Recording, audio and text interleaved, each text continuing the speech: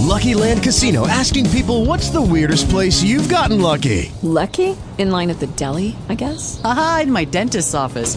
More than once, actually. Do I have to say? Yes, you do. In the car before my kids' PTA meeting. Really? Yes. Excuse me, what's the weirdest place you've gotten lucky? I never win and tell. Well, there you have it. You can get lucky anywhere, playing at LuckyLandSlots.com. Play for free right now. Are you feeling lucky? No purchase necessary. Void where prohibited by law. 18 plus. Terms and conditions apply. See website for details.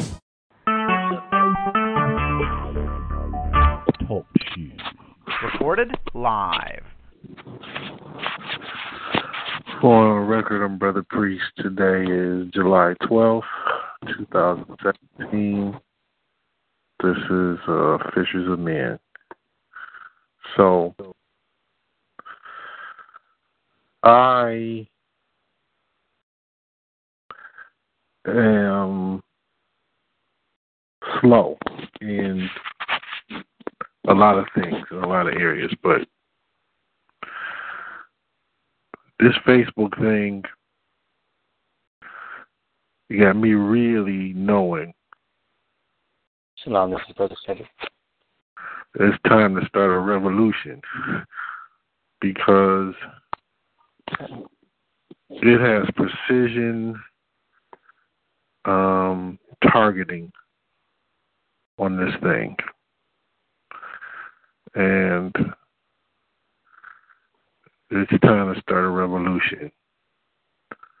A silent one, but a revolution nonetheless.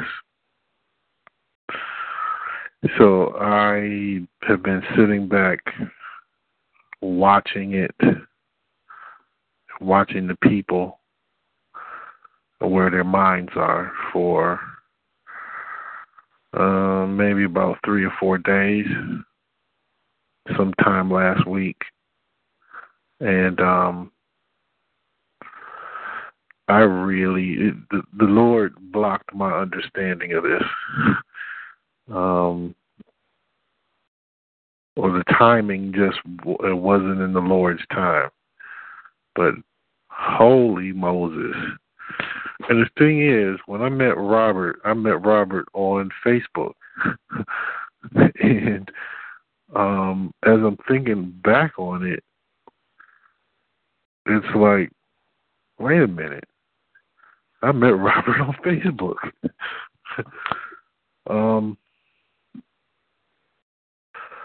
We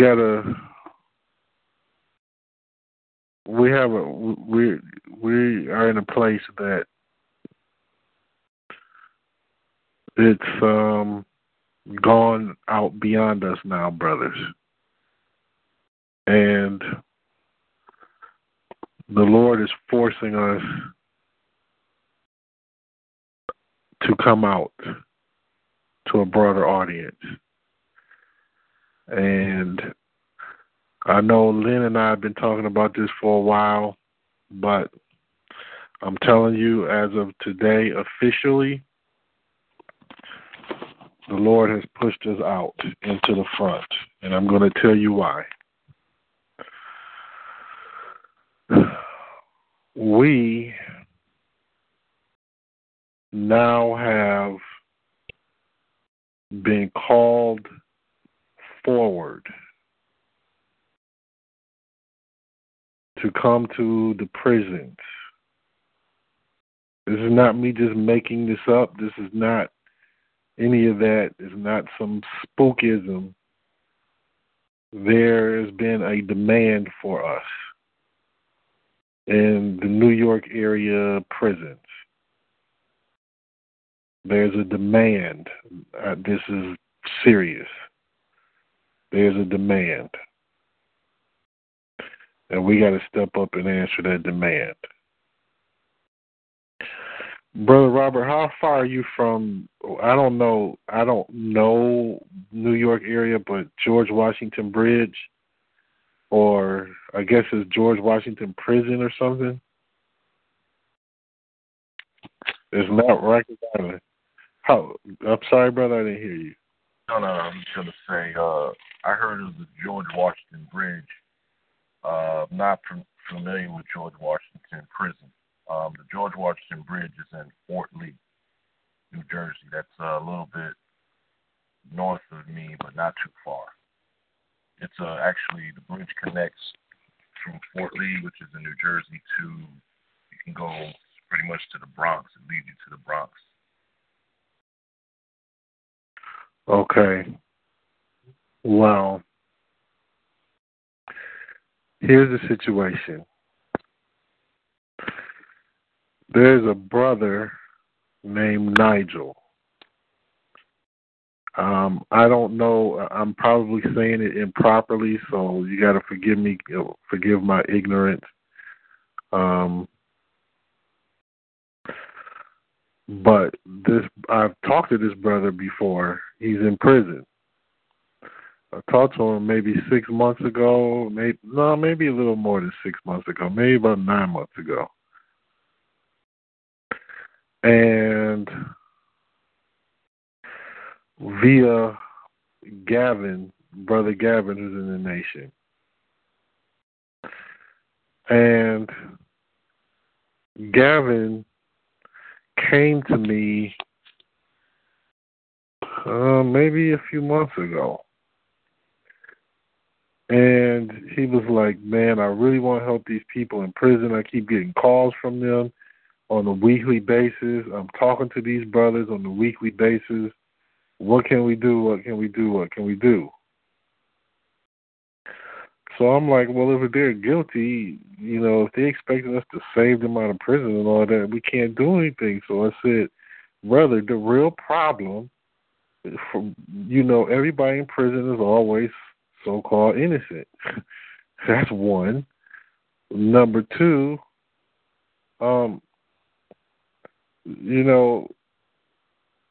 it's only so we can't just get people out of prison. That's not how it works. I said they need to correct themselves from within instead of trying to take all of these measures to escape answering for what they did wrong. That's the bottom line. You got to change yourself, sir. I don't mean to interject, but this is Cedric. I'm glad that you brought that up, brother. Because Gavin called me like maybe last week sometime, asking me about that. I didn't really talk to him or whatever because I told him let me get back to him on that because I wanted to bring it to you. But I didn't know that he talked to you about it a month ago. He just called me last week with that.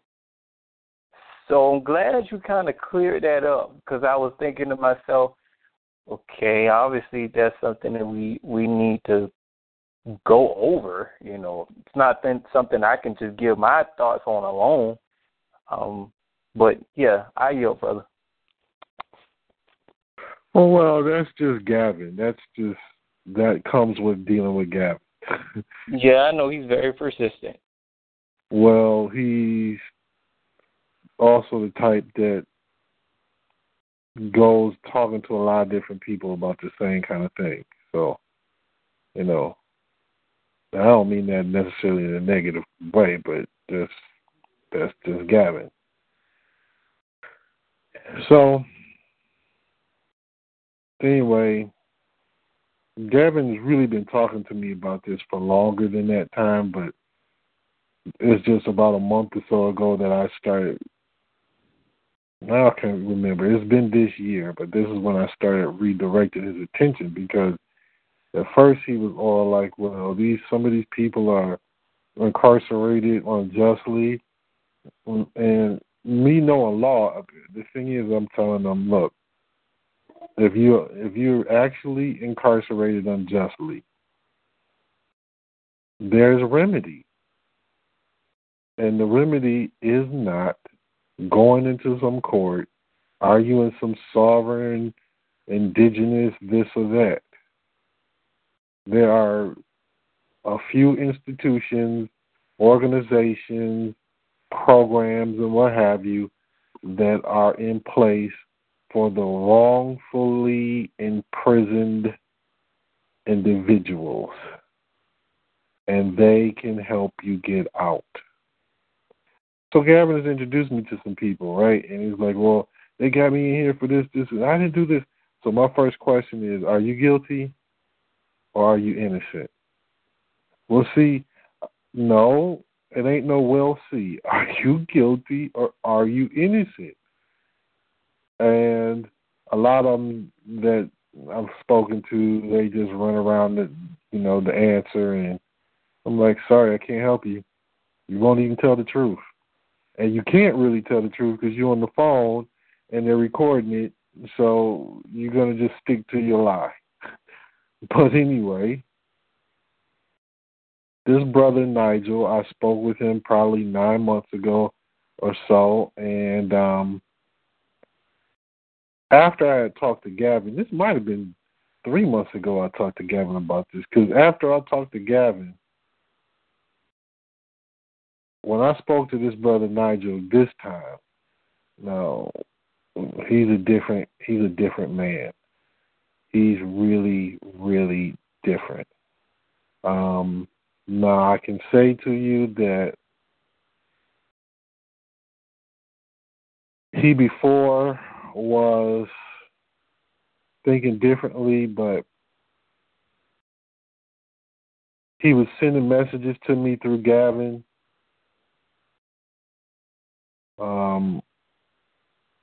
So I've had an opportunity to really start to see from a distance his growth. But here's the kicker.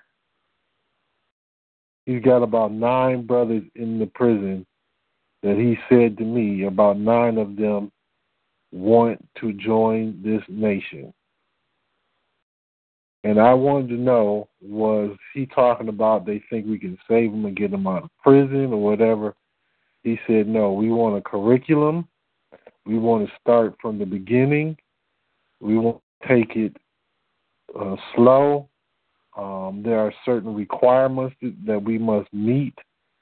We are required to organize in an organized, lawful manner. This is what the prison requires. We are required to institute a government from within here with ministers, treasurers, sergeants at arms, so on and so forth. And this is what he's saying now. And these brothers are ready. They're ready to study. They're ready to spread this message. There's about 50 prisons in the New York area. We have connections to all 50 of these prisons. We're ready to go. Brother Robert, what are your thoughts?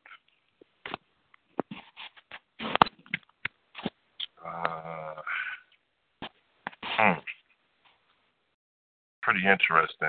Just listening to what you were stating, and in terms of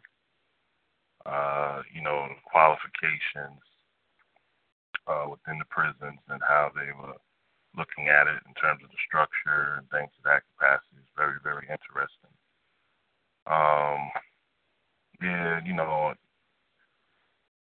Man, the situation is just.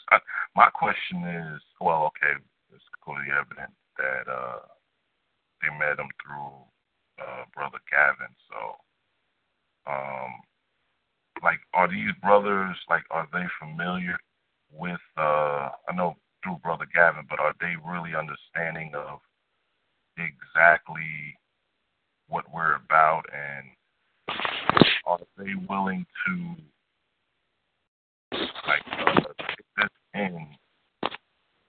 take this on, as opposed to utilizing other different, walks of life? So this is a whole bunch of questions that I have with that, brother. I'm glad you're saying that, brother, because that was my same concern, because I know what it's like in prison. So I can tell you this. I'm on the phone with the guy today, and we was talking, and then he said something. It was something I was talking about concerning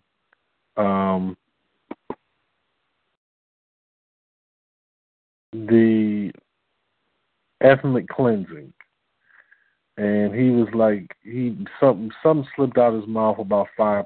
And I'm like, hold on now, that's not what this is about. We ain't talking no 5% doctrine. We ain't about to mix none of that stuff in. No. So he's like, no. I'm saying that I reject that 5% stuff. I reject the Nation of Islam. This is what he's saying to me. I reject all that stuff. I'm not interested in all that stuff. It just wasn't me, and it just didn't make sense. And he said, but this here makes sense. So they don't know an extensive amount of things that we teach, but they know enough that they have a sincere interest. So, yeah, bro. I'm sorry, brother. Now, when you say they have enough, and I definitely trust your judgment, brother. I'm just trying to say, is it more so coming from these Hebrews that are locked up in, I mean, not the Hebrews locked up, the Hebrews that are on the corners, like GMS, ISUPK, because I know they can probably pick up some of their doctrines and try to mix it with some of the things that we're talking about and then try to conjure it together to the point to where they conjure it together. But then again, I'm just thinking about what you mentioned when they started stating about, okay, officers, sergeant at arms, things of this capacity. So these are just questions that I just had, brother, just with that, and I hear them. well, brother, as far as I can tell, just to address that, as far as I can tell, they don't even know about those guys. Now, I don't know how that's possible, particularly if you live in New York, but this brother Nigel is from Trinidad, and he moved over here when he was young into New York. But, so, I mean, I'm sure they might know about, Hebrew Israelites on the streets, but Nigel, what he expressed to me, he doesn't know any of their doctrine. Now, if I had any real concern, it would be first about some sovereignty garbage. Because when I was first talking to him, it wasn't necessarily sovereignty, but it was like, or sovereignty as they mispronounce it. But it was more like, Constitution and that kind of talk. They didn't do their duty, so that would be my first concern with this particular brother. Right, absolutely.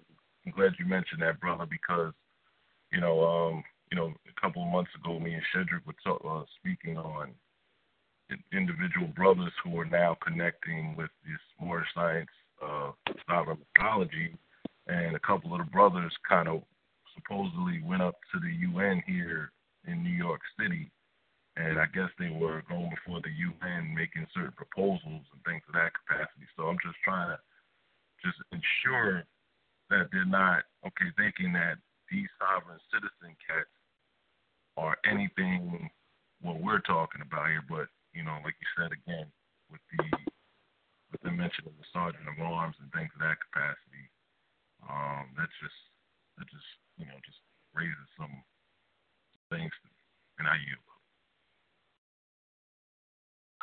Yeah, man. Well, I think I might know who you're talking about, those Hebrew Israelites in New York, because they tried to invite us to deal with it or something. They started marching around 7 times around the UN. Then they drew up a proposal. But you know what? After we came out and started preaching for 3 and 4 straight years, now all these Hebrews are they're mad because they couldn't get in the nation or they got rejected. Now they all trying to jump on the bandwagon. And I'm going to tell you, This is the truth. This is not me just making this up. Shofar, who started with me, now he's up there. He's one of the mighty cats in the House of David.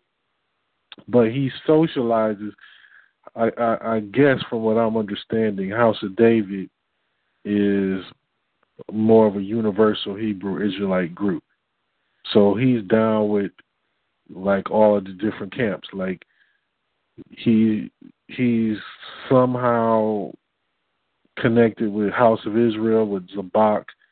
He's connected with now this is what Shofar is telling me.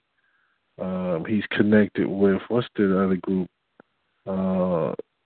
Israelites United in Christ and some guys from GOCC. So anyway, now you got to understand what happened with Shofar and myself. Before all this went down, I had the Crack in the Code book. This is before Shofar really embraced being a Hebrew. I had the Crack in the Code book, or one of them, and I gave it to him. He had it for a year, and he did nothing with it. So after, when I was trying to show him that it says,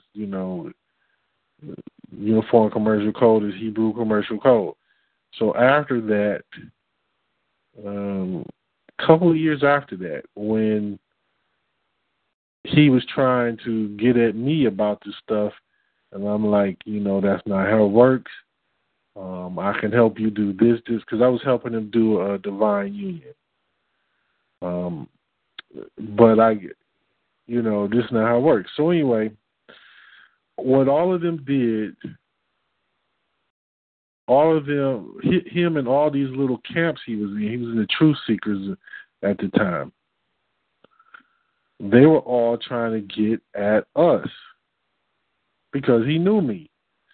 And the Truth Seekers asked him to be their leader because when he started off with me, so he had a different insight on being a Hebrew than, if you go with those other groups. And they were like amazed at where he was coming from. And so then he told them about me, and so then they were trying to get at me, and I'm like, no. Nope. You're not ready. You're not in the right state of mind. No. So they rebelled against that, and they went out to try to connect with Moors and others that were talking this so-called status, whatever the hell they're talking about. That's where it began to spread amongst the Hebrews. That's where it started, with those guys there. And then the several people, the many people, there's thousands of people that were not approved in this nation and were angry as hell. They were mad as hell at me, man. Like, I'll tell you one who actually eventually got approved, which was Neil. But Neil was not approved, and for about 5 months, Neil was trying to get in. And I'm like, nope. This guy was just on my case all of the time. Just giving me all types of stories and just, Finally I said, okay, you can come in on a probationary period because you have at least been consistent enough to keep up with us. That's where this stuff started, man. That's where it started. I've watched it. They were mad. They got rejected. Forget you then. We're going to go over here and do this over here. Then they'll come back and test me on it. See, then Shofar comes back at me like, yeah, I'm no longer dealing with the straw man. Oh, yeah, okay. Yeah, okay. So I watched them. Then the count, and if you remember, Brother Robert, you remember all of the defectors from ISIS that were coming at us Do you remember back then, or was that right? That might have been before you came in. Yeah, I do remember ISIS when they were dealing with they were just in correlation with some of the Moors back then. I do remember hearing ISIS with Ali Muhammad and all these guys. Yeah, and what happened was 2012. Because see, Sister Torah was with Sister Torah, and her relatives were all in ISIS. And Sister Torah had quit right before I met her. Something like, I think so. Yeah, I think she quit right before I met her. But in 2012, it was a huge defection, and there was thousands of people that were like quitting ISIS at the same time and trying to get with us. And no, it's not how it works. Hebrews and Moors and Muslims, and we used to have people that were former Jehovah's Witnesses and all different types of things, man. It was crazy. Anyway, this is a big, big mission here. Brother Lynn, what are your thoughts?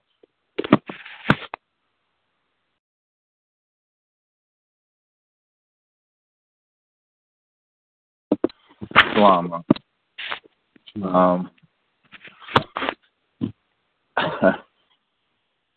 This is gonna sound crazy, but I'm gonna put it out there anyway, because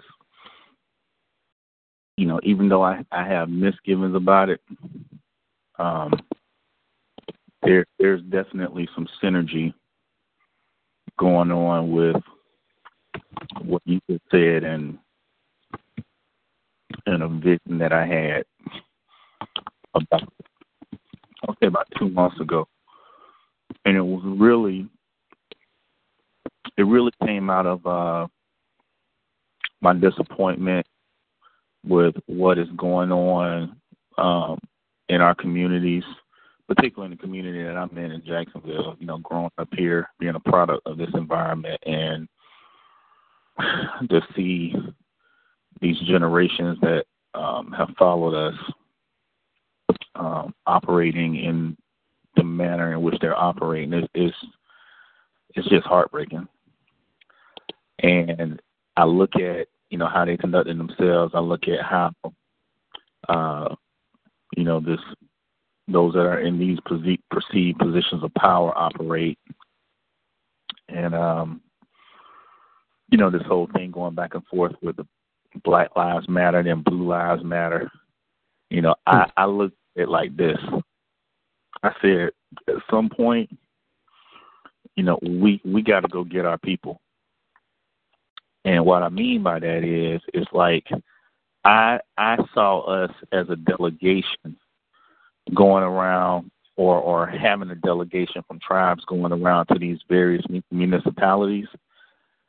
Just like a lot of these, you'll find a lot of foundations that do this. It's not for profit. They'll enter into agreements with the municipalities to essentially engage those individuals that have been involved in the criminal justice system, giving them some training, instruction, expansion of their awareness to prevent. And I felt like we're. 1 second. You cut out for a second. So the thing is, I saw us being in like a principal position to be able to affect this, because it's like, just like we look at our people are engaging in, and it's like, okay, this is how much is enough? When is this going to be? When is everybody going to get fed up enough with this to do something about it? And my thing is, even from the perspective of, the police, federal, state, and local governments, I'm sure they're tired of the publicity that they get, from how they've been dealing with our people in the streets. So, my thinking was, we have a delegation and we start engaging with these individuals and pretty much,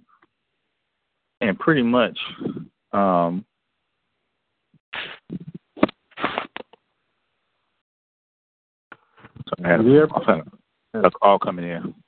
My apologies. So we start engaging with these individuals and pretty much, just level with them. It's like, look, okay, just like, we're tired of watching what's going on with our people. We know that you're tired of dealing with this negative publicity, dealing with this retaliation, from a standpoint of, people wanting to respond, to these types of incidents. It's time for you all to allow us to deal with our own, and it's time for, basically it's time for you all to tell the truth and allow us to tell the truth, and I look at it as, it's really, the wheat and the chaff existing or coexisting for a period of time.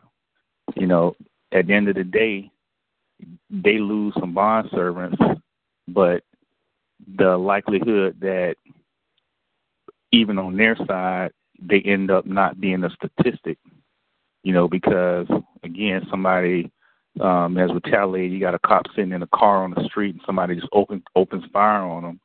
I mean, all of that, I'm not saying that, that's right, but, it's a term, and to me, again, I just feel like, this nation is in a position to deal with that problem, as far as reforming the minds of our people. I mean, we're just in a position to do that in a different way, than most. So, like I said, with what you're saying, I mean, I definitely know that at some point, or I saw this at some point. I saw at some point that, our people would actually have to start dealing with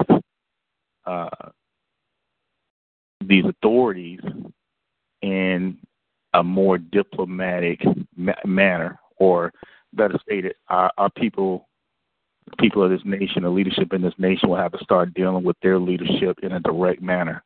And this, to me, seems like a stepping stone in that direction. The only thing that I would caution against, though, is, again, everything that we've gone through, all the elevation has been, done in degrees. And, the thing is that when you say you want to, get into the nation, it's been a lot of people that have said that, but when it comes down to it, the curriculum itself, it sort of separates those that have an interest in word versus those that have an interest in deed. So, a lot of times you'll see some of the, when you're on the outside looking in, when you're on the front porch, you'll see a lot of the adornment, and you're thinking one thing, but then when you get in the front room, it's like, this wasn't what I thought it was. So, nevertheless, I mean, I think it's a promising, it could be a promising endeavor. Just would want to know a little bit more about, how do you engage them, in a meticulous but a cautious way. How would that be accomplished? That's my only question, and I'll yield with that. That's an excellent question. And let me first say that this excited me because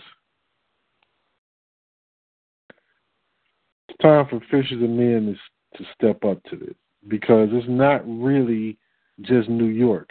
Justin is in Tennessee, and Justin already committed to doing this last year, but he just made contact with, or his dad just left me a message a month ago, I think, and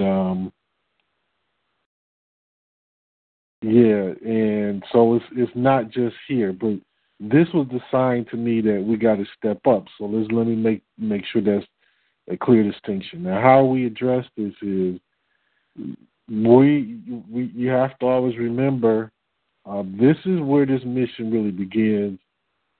This is where the the psychological surgery really begins.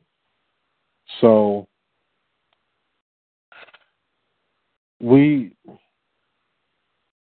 I don't think we've really gone. I don't think anyone here was around. Maybe Andrew. Andrew, are you there, Brother Andrew?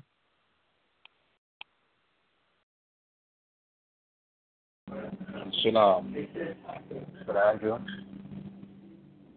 Shalom, brother. Do you remember, Brother Andrew, when we first started? This was in late 2011. Well, it was before you came in that I was doing this, but it was a Wednesday salvation class. And do you remember that we used to meet on Wednesdays way back then? Yeah, but I don't remember. What was the name of the class? Well, it was.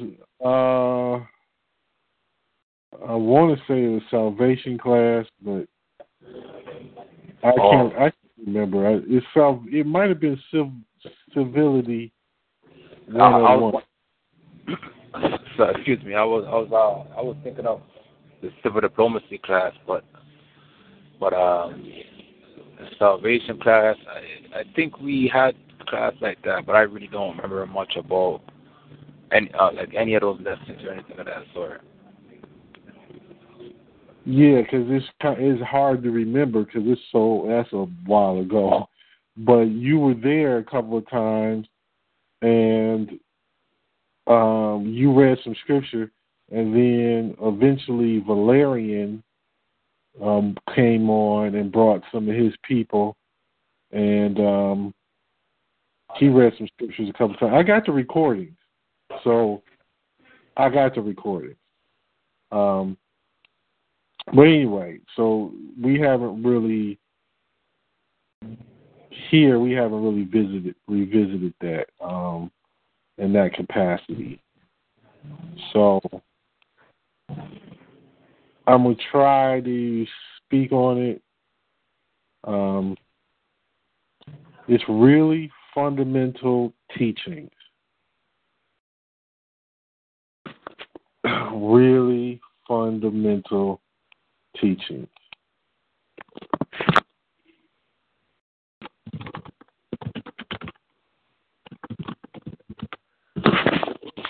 Foundational groundwork, because I had the Temple newsletter. I think I might have shown that when we were in Detroit, but I can't even remember if I did or not.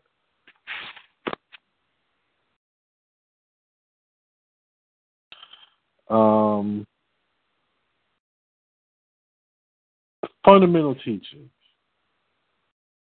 dress codes, starter words, laws. I hate to say it, but it's the closest thing you're going to get in dealing with us to dealing with church. It's fundamentals. And Yeah, it's fundamentals. So when you get that in place, once that's there, then they grow from there. But here's one of the things that the brother said, and he was really, really sincere about this. He said, Brother Priest, he said, we are in here talking, all of the time, and one of our concerns is that when we get out, that we, our brothers, that they have something to do. He was like, a lot of us get out and we don't know what to do, and we end up doing the same things again.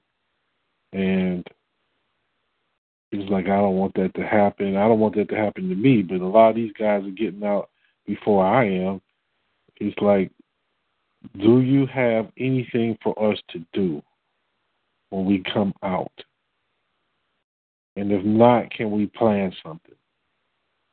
And I said, brother, you just don't understand. It just so happens that we're in the process of doing this. Getting this ready. So last year, this is for all of us who may not know that this occurred, but last year, August, I launched landscaping business for the nation. And I put it out there. I even did some work with it in the first, the first couple of hours I put it out there. Honest to God, I got offered a corporate contract for houses, apartment buildings, corporate offices.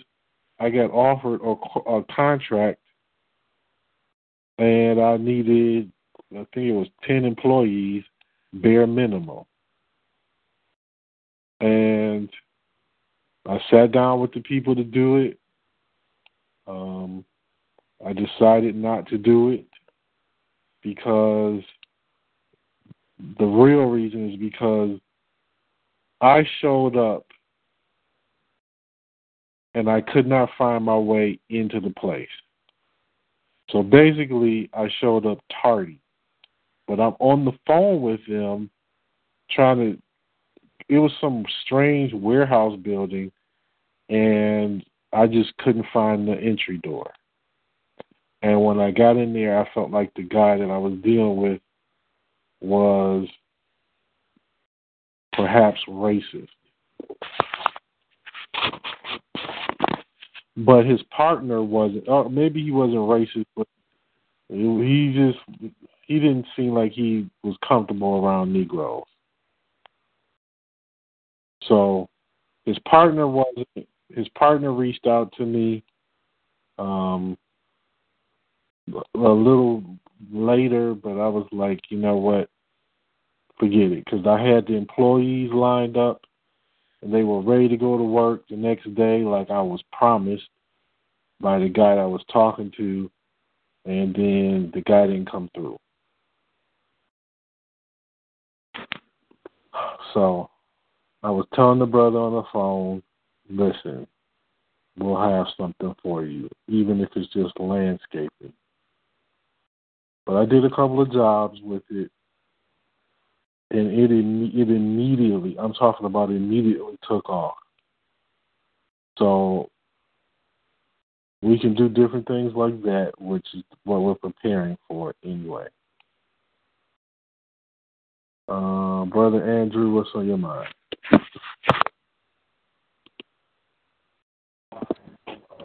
Yeah, so it's unfortunate that it's unfortunate that you went to the building and you couldn't find the entrance. But things like that is inevitable to happen for the future. I noticed that a lot of people in their businesses, they only take on certain information and knowledge just to maintain their job, but they don't really know or understand much about the importance and the reality of the position and title that they hold. So the individual that you were talking with was maybe directing you how to get on the building. Maybe they just didn't know how to properly direct. But to the employees who are ready to put forth their energy and to do good with it, and to do service, hopefully opportunity could come out in the future. But otherwise, with all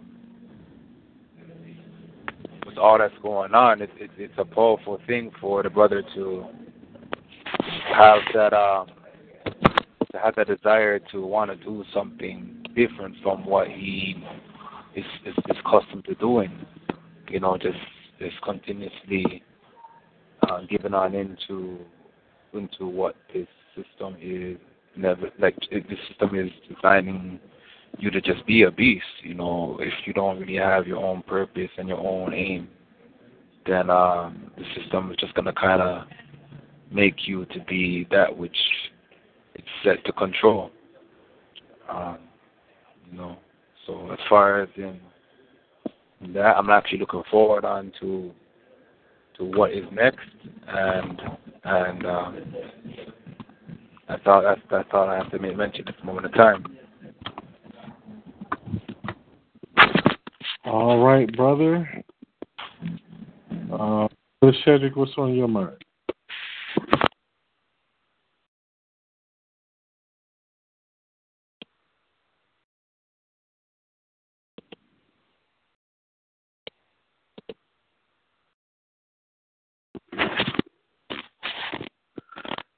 So, brother EK, what's on your mind? Oh, snap. Shalom, brother. I didn't realize I was just talking and I was on mute the whole time. Okay. I apologize. I was just saying that everything that you stated here today, especially about the prison thing, I shared the same concerns as Robert and Auckland. Maybe anyone else, I share those same concerns. He asked all the right questions. I definitely would have asked those same exact questions. Again, I do think the idea is phenomenal. And it is just time. All these things are lining up in, place so that when we do, we've already kind of created the stepping stone to tie everything together. But we got to make it happen, and I yield. Yeah, we do. And like I'm saying, it's really not about this New York thing as much as it is about Tennessee, because it's Tennessee. This New York thing just said to me, without a shadow of a doubt, you all are here now. Excuse me, but brief. Yeah. Yeah, originally when you were speaking of the situation with the Virgin from Nigel from who was incarcerated, and he was saying he wants to implement a curriculum.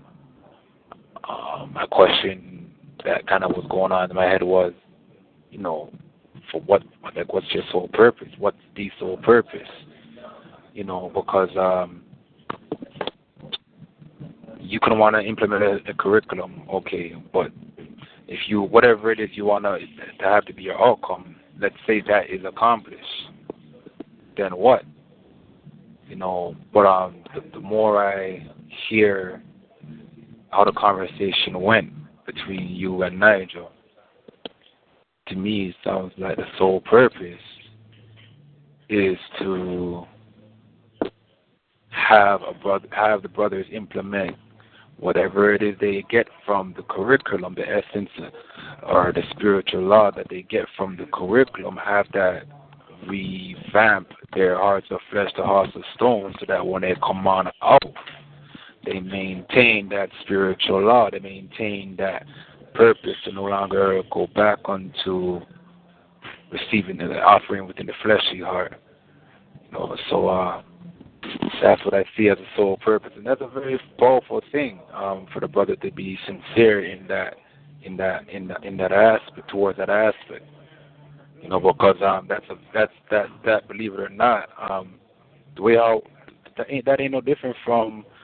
That's mainly one of the reasons why, when we was told to be free, why we at that point in time why we didn't choose to be free, because we didn't know what to do apart from whatever our slave master had told on us to do, and we couldn't overcome that fear and that doubt and that shallowness within. Sometimes you just gotta just, the saying goes, you gotta just wing it. You just gotta just know that you have two hands, you have 2 feet, you have one mind and one brain. You're no less than any other individual, and you're no better than any other individual, especially if you separate yourself from the natural order. Every nation is supposed to rule according to their own jurisdiction. Every nation is supposed to operate according to their own culture. So,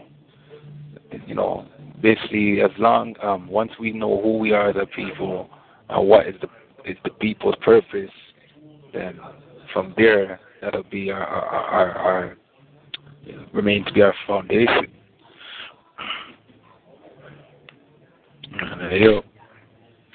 You know what?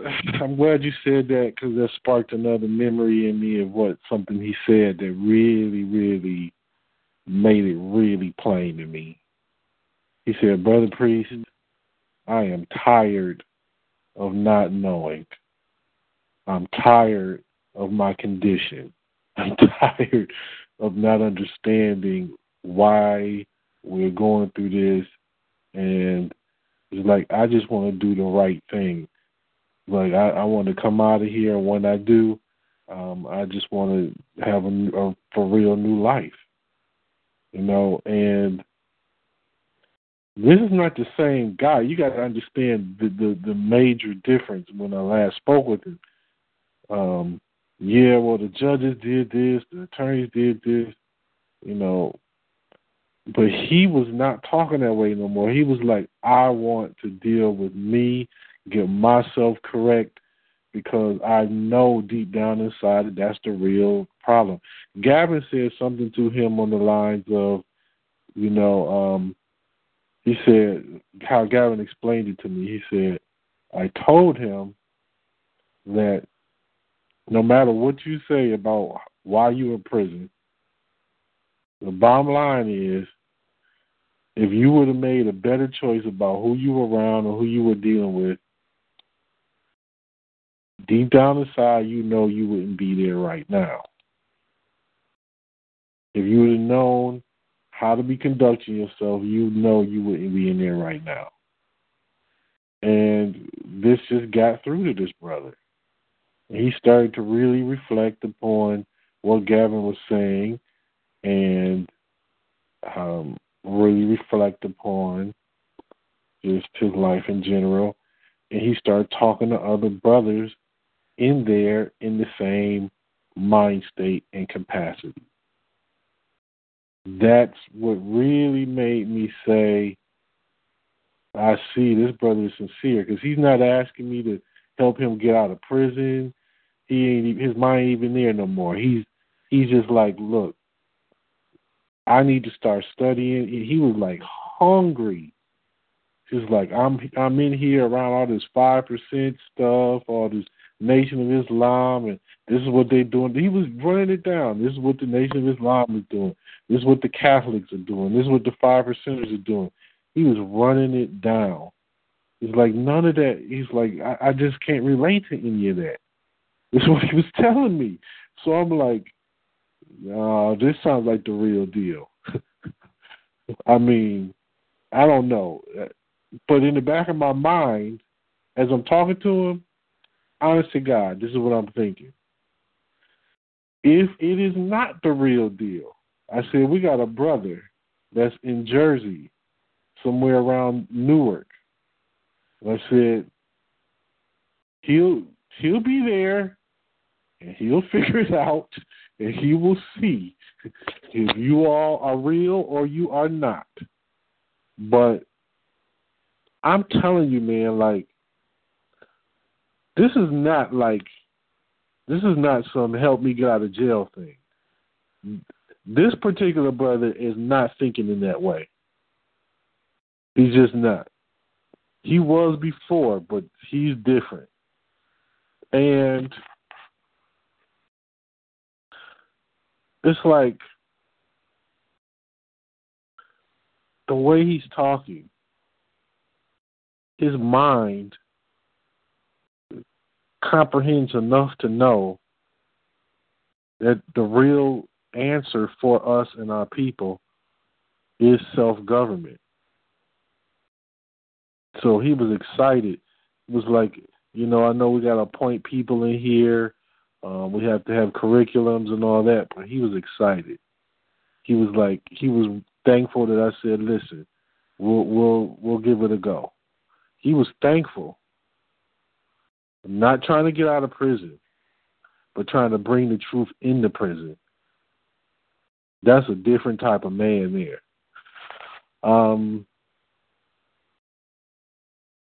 EK, what's on your mind? Shalom. Yeah, I think today's the day where, like you mentioned several times, where it's time to heal the confusion among our people and to, help fill the void, so to speak.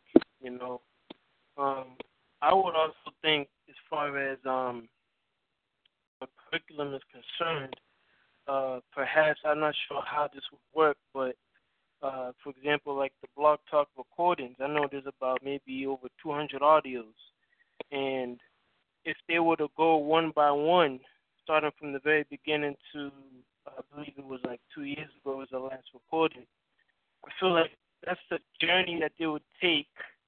Number one, to first they renew their consciousness of who they are, why they're in the situation that they're in. And number two, is going to formulate a certain type of discipline.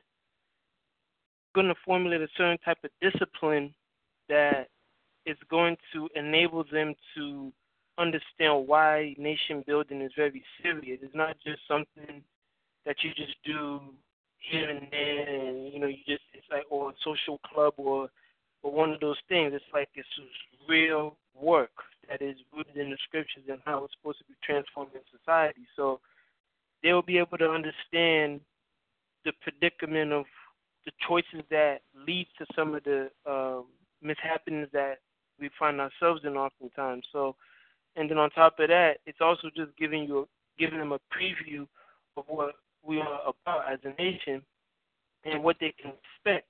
Because, in reality, it's like, if you go through all of that, it's like information is just really going to repair their consciousness over time, and particularly if they're already engaging in discussion among themselves, having that added to the mixture is really going to make them much more diversified on what's really going on, even in their own situation as far as being incarcerated, and how they can begin to start to get a healing of themselves and be able to correct themselves from within. And I think that's just something that when they do transcend out of, the prison, they'll be able to have a much more developed awareness as to what we're about, and then the capacity to do the work will be more seamless, be a seamless transition as opposed to just being thrown down and then they have to figure out, from there. So I think if they're already doing that already, and then coupled with the recordings that is on Blog Talk about everything from the nation, how it began to, some of the topics that you discussed on those audios, it's going to really help them understand in the big picture of why this work is very, very important and why they're important as well. And so I think that's just something that, could be thought about as well in our youth. Thank you for that, Tadak. Yeah. There is Well, I don't think I've talked about this before, but when Shay was in prison, I was able to communicate with him via, he was in federal prison, not state prison, but I was able to communicate with him via email from time to time. And of course in writing. But let me tell you what this thing is. This brother went to the officials of the prison, and because I had told Gavin whenever, a couple months ago, whatever, I told him, well, Gavin, why don't you? I said, you and I have been talking about this whole thing about helping these brothers, and Gavin is really passionate about it. Mm-hmm. He's really passionate about it. So I told him, why don't you start considering to do a prison ministry, help us do a prison ministry for the nation. So he's like, oh, yeah, that would be good. So he tells this brother, Nigel, this, and Nigel goes out and starts contacting the prison officials and everything to find out how that's done. And he gathered up a whole lot of information. But look, this would have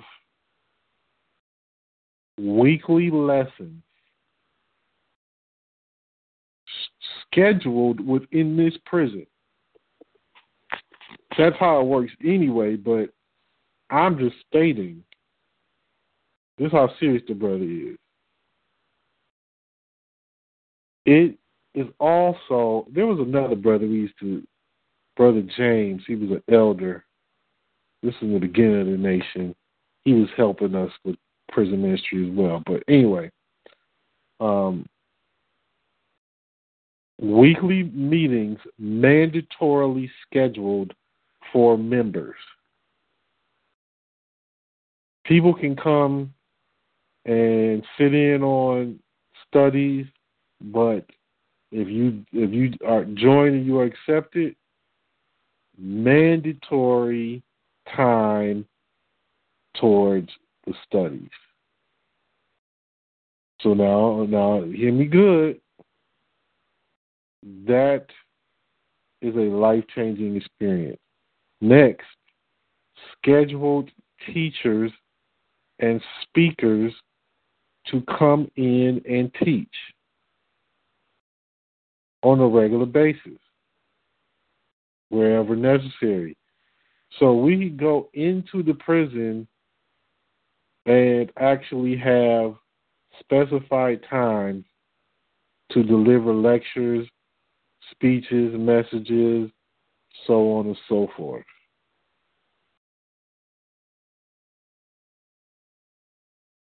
That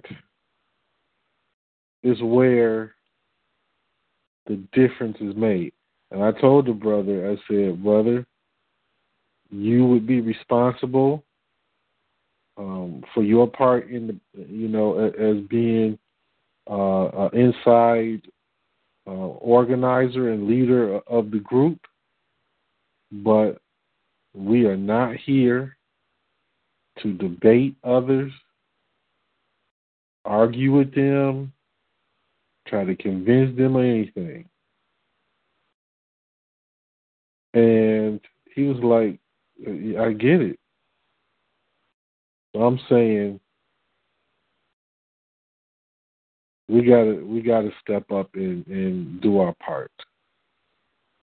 If we go nowhere with this particular prison, we'll at least already be in the mode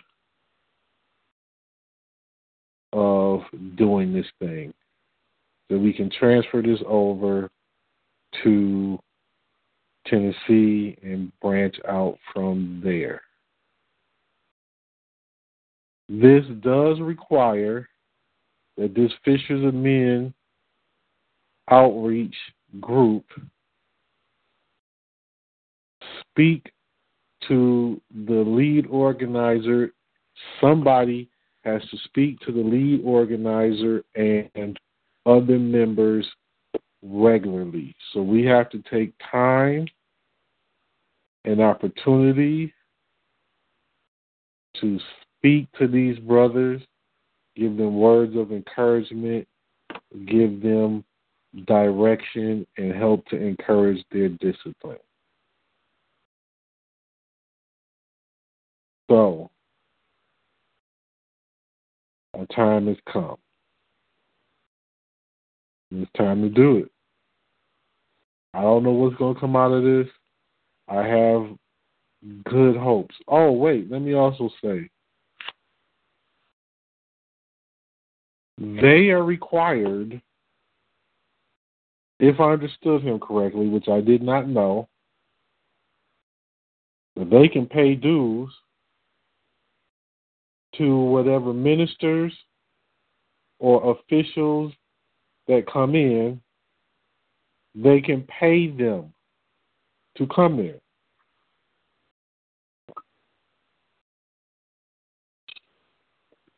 Excuse me. If I understood him correctly, which I haven't heard that part before, but that's what he told me.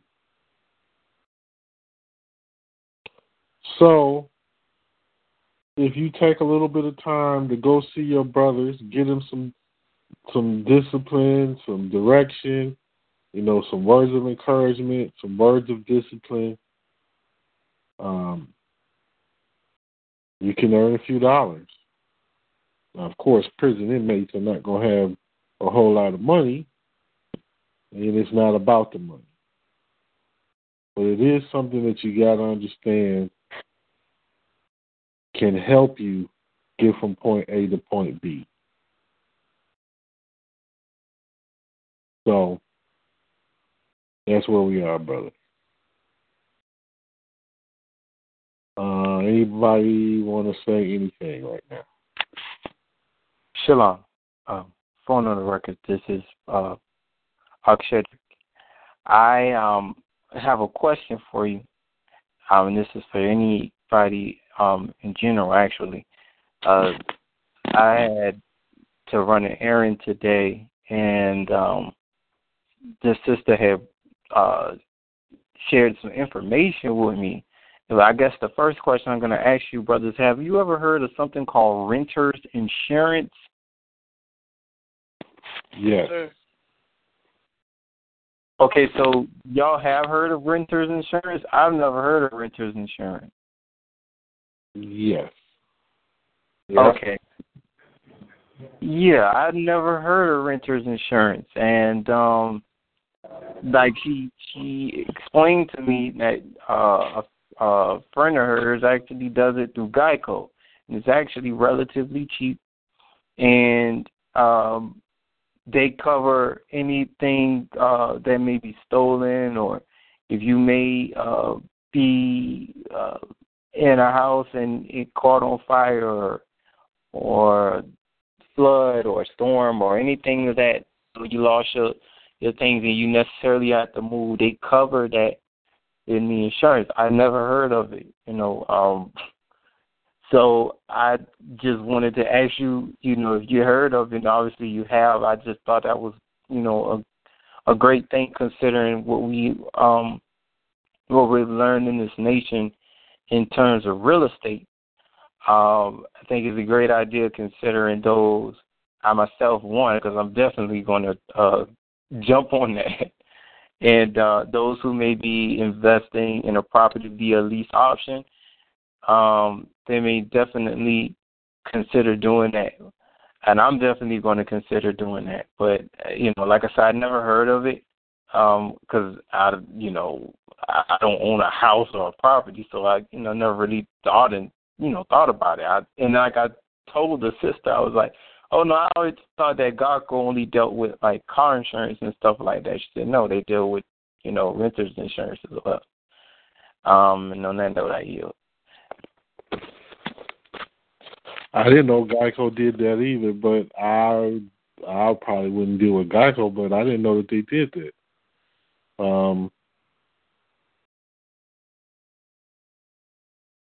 Yeah. I didn't. She was saying that I think it was like, well, she said that her friend only pays like $20-something a month, and I was like, well, that's relatively cheap, for insurance, for renters insurance. So, but like I said, I'm gonna jump on it, but I'm gonna look into it some more. I'm gonna look into it some more. And on that note, I yield. So,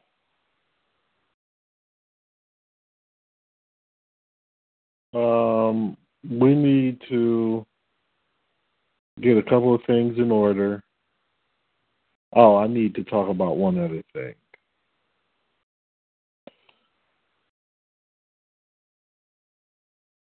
Before I go back to that.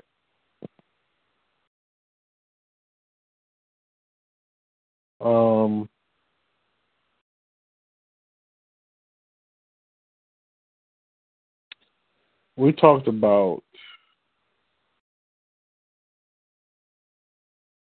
some weeks ago, probably before this semester, or I can't remember, man. I got so much on my mind right now. I guess it was this semester. We talked about having something to utilize with the from Christ the King. So,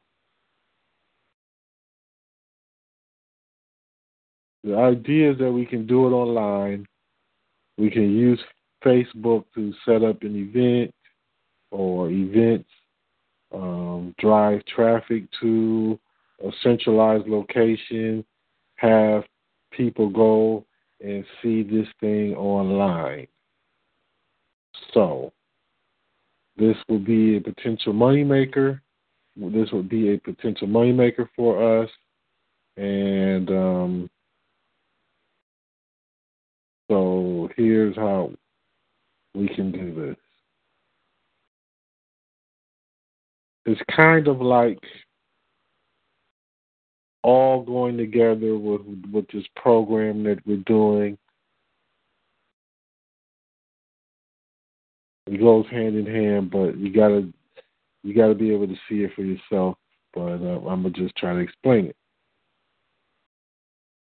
So we want to gather a master contact list, particularly of emails. So what we want to do is have each individual in the nation via social media, preferably Facebook, Twitter, get a minimum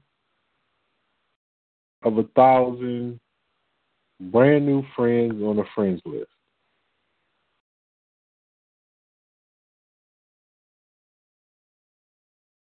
If we get 20 people to do that, that's 20,000 people, or roughly 20,000 people, because there probably will be some people that have the same friend. But we want to get everybody to get 1,000, and we're trying to get 20,000 totally brand new people that none of us know. Okay? Now, the idea is to be able to market products, services, businesses to 20,000 people.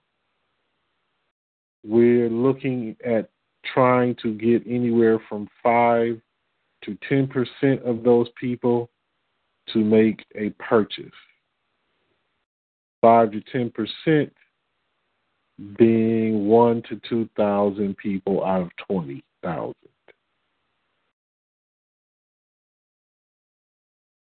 Now, because we're trying to make a master contact list, we want to gather emails.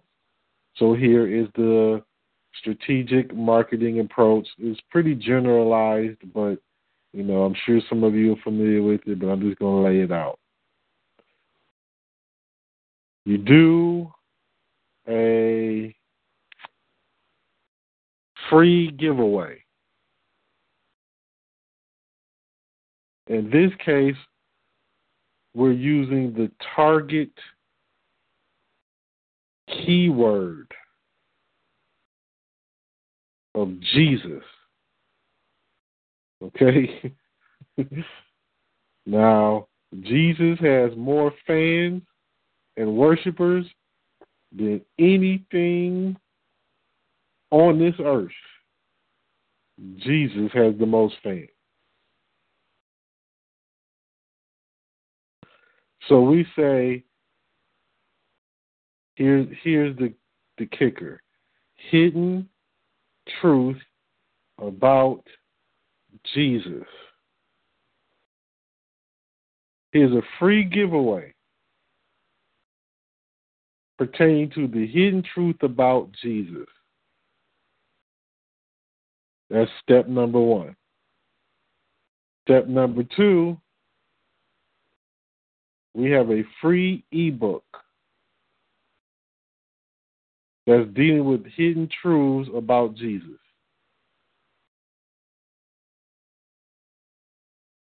In order to get this free ebook, you got to give us an email address. We get an email address. Now you're forwarded to where to get your free ebook.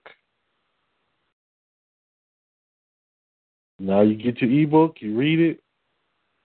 Then there's another offer. If you want to learn more, you can go here to watch an online video for, let's say, $10. Or you can go over here to watch an online video for $10 and receive a DVD copy of the online video. This is what they call a funnel. This language that I'm talking does not need to be spread out through this nation. Do not do it. We're only talking about this here. If you go try and talk to the individuals, we're gonna screw it up. We go trying to use this language amongst them. It's going to, trust me, please trust me, it's going to screw it up. Because when Negroes start thinking they know something, they don't even investigate it. And they jump into things that they don't know what the hell they're doing or talking about and have not investigated. We don't want them, our people in this nation, to get led astray. And they are very easily led astray. So, it is again, hey, hidden truths about Jesus. You want to find out some hidden truths about Jesus? Get a free ebook. To get this free ebook, you go here to this such and such web address, give your email address. Now we got an email to add to our contact list. Then you get your free ebook. While you read your free ebook after that, it says, hey, you want to learn more? We have video stuff to show you. You can pay $10 now and watch it right here online, or you can pay $20 and watch it online and get a DVD in the mail. Now just hear me out good. If we charge $10 for somebody to come watch a video, if you flood traffic to that area, Let's say we split the cost, but normally we would be saying, well, let's say in this scenario we split the cost of $10, but normally it's going to be 33 and a third.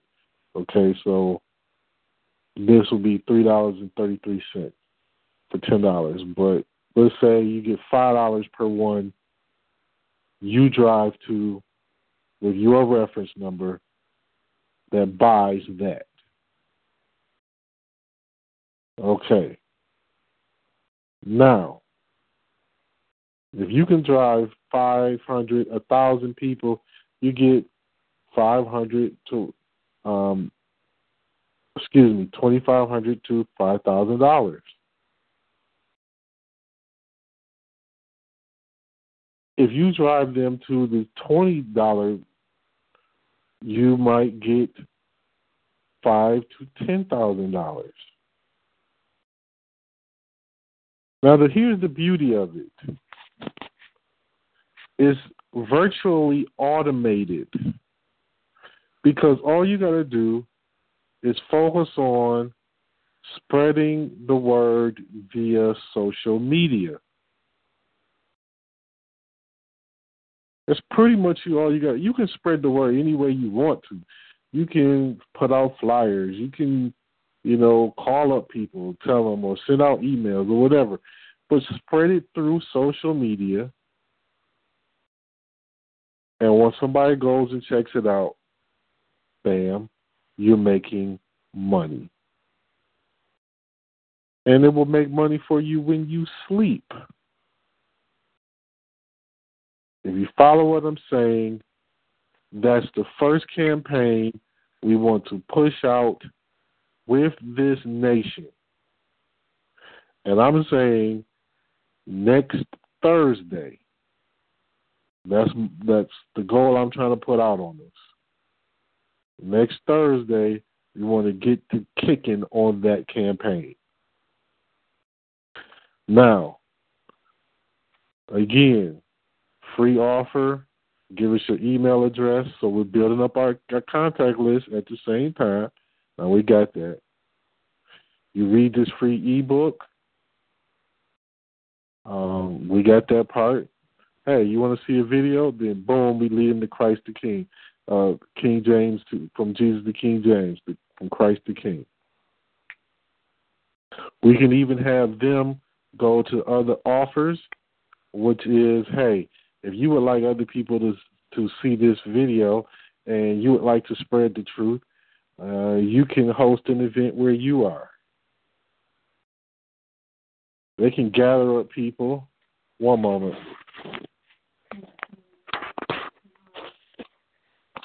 Hold on. Yes, Tori.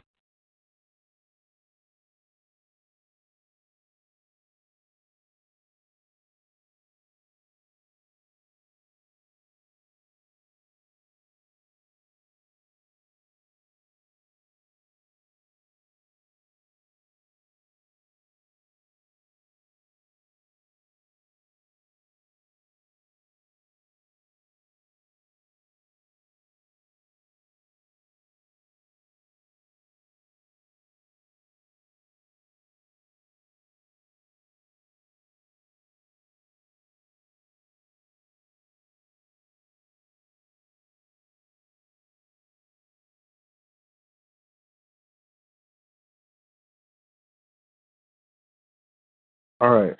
Excuse me, brothers. Women. Lord.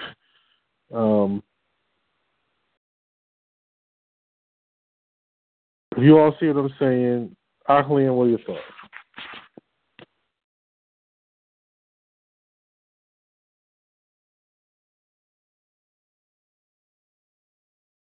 Yes, sir. I see what you're saying. Yeah. I've spoken to this a couple of times. I don't really know what else I can add at this point. But it makes sense.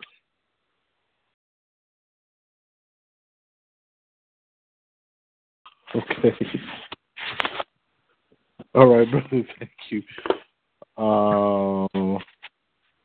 I Doc Robert, what are your thoughts? Brother, definitely do understand it. It definitely makes sense. I just have just one question, brother. With the DVD, could we do something to where we put and then we give for full, a proper notice to these individuals, a specification to where we have that we just state that in order to get this particular DVD, it must contain this Tribes of Aboriginal Nation seal. And the reason why I say that is because to counter some of these bootleggers. Now, that's unfortunate that, these people do bootleg people's stuff, but if we can I'm just wondering if we could kind of make it to where the people who purchase the DVD have a special seal or something like that commemorating, so this way we counter the bootleg. And I yield. Well, I'm glad you said that. I guess, I don't know how we could really do it.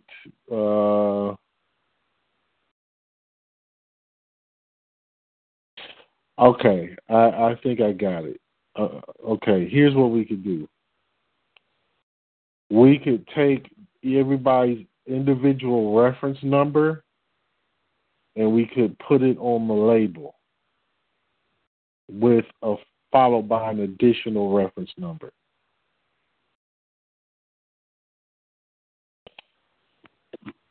That way, it'll always be random. We could check it in inventory, and we would know what's going on. Does that make sense? Yes, sir, brother. Because sure, I'm not. I'm sure you know about how Harlem, uptown gets. What they do is they get one person, a straw buyer, to go ahead and purchase it, and then they go on the block, cop it for the low, and then go try to flip it and try to use. Then it gets in the hands of some of these other, charlatans. They go out here and they try to put their own doctrine and put their own little piece on it, and then they try to bring it forth, and try to. You know what I'm saying? You know what I'm saying, brother? That's just my own reservation with it. But yes, sir, I definitely understand it. Whoa, wait a minute. I didn't know that, brother. Yeah. One example is a few years ago, the Hidden Colors. I'm sure everybody knows about the Hidden Colors. The brother put the Hidden Colors out, and come to find out that they had bootlegged his DVD and its workings. And they would have one individual to cop it, then they would bring it to the cats on the streets. Cats on the streets would take it, do what they had to do, flip it, do whatever they got to do, and then it gets into the hands of these charlatans, and then these charlatans go out here and try to put their little touches on it, and then this is what I'm just thinking in my mind, brother. Wow, that's a racket there, brother. Nothing don't get past Robert. I know that's right, brother. Praise the Lord, man. This brother really has a keen eye for this stuff. I did not know that it was that, man. Yeah, man. That's advanced. That's organized crime. Yeah. The crazy thing is, because me and my business partner, we frequent up there a lot of times. The crazy, funny part about it is they'll sell the stuff right in front of Satnetta's little area where he posts his little videos and stuff. It's across the street from the Apollo, and they'll sell some other people's stuff right there in front of it, right there in front of where they're speaking. This is crazy, man. Mm. So you got Satnetta speaking, and then they probably got some other brothers' literary works telling it, and they go out. You know how the cats do with the quarter. Yeah, catch this. you get this new, for the sake of conversation, I say hidden colors for the low, get it for like maybe about, you know, you can catch yourself like maybe about 5, you can get it for like 25, 5 to 25 or something like that. You know what I'm saying? Crazy. So wait a minute. You saying Sonetta is doing that? Oh no, not necessarily Sonetta, but he did actually back in the day. What he was doing, he was taking a lot of the from what I've learned from brothers, you know, that I was talking to, that he used to take a lot of you know, some of the masters teachers' information. He would bootleg it and go sell it before he became Sonetta, so to speak. So he used to do that, but there's vendors that are in front of like where Sonetta stays, that station, that are out there, and they put stuff like that on their little vending tables and things like that. Wow. Yeah, New York, man. Listen, man. Up here, you pretty quick up here, man. That's why I'm like, nah, man. I gotta make sure I let the brother know about this because I don't want them going out here taking our content, you know what I'm saying, and just flipping it and then trying to go, you know, some of these Hebrew cats up here as is, they're out here, you know, mixing it with theirs and then, you know, hijacking it and then doing what they gotta do. So I just wanted to put that out there, brother. Man.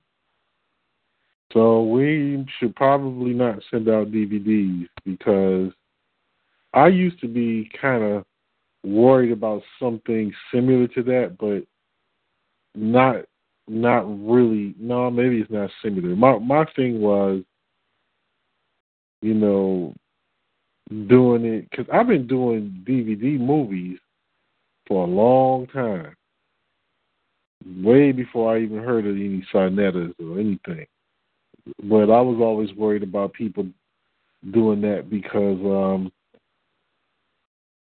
I used to get bootleg movies, and some brother, some rap group or some rapper would put his video on in front of the movie that you purchased. So that was a hustle. So now I'm thinking like, okay, so they're going to take your DVD, then they're going to, and this is niggas, they're going to redo a DVD, rebutting your whole DVD on the DVD. And just discrediting you and bootleg. I mean, yeah, man. Yeah, maybe we'll skip the DVDs. Wow. Yeah, it's crazy, brother. Crazy. Ta-da. Ta-da, brother. Oh, excuse me. My mind is scrambled. I had some really unfortunate news happen with one of the sisters in the nation that I can't really share, but it is troubling me. It really is. What's troubling you, brother? One of the sisters in the nation has some really serious private medical issues and some other issues, but some medical issues. And I'm not at liberty to go into detail about it or exactly who it is, but it is troubling me. So, excuse me for this. My mind is kind of like, my heart is kind of heavy for this sister and got to work on some solutions. Anyway, so, Brother EK. Yes, sir. We're going to need to put together some things, written things to create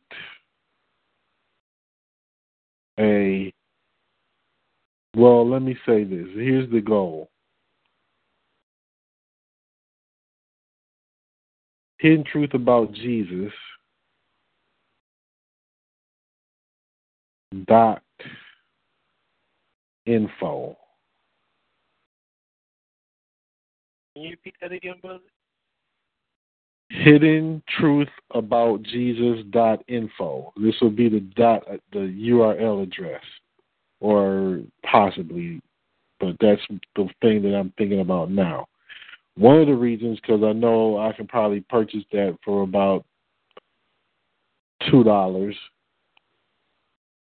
or less. So let's say we do Hidden Truth About Jesus .info. I already priced it, so the .com is more. It's not like it's a lot. It's like about $13, $14. But nonetheless,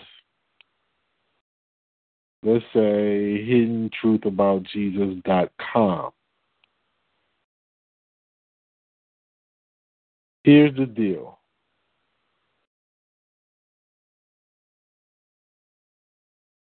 We put together a small thing,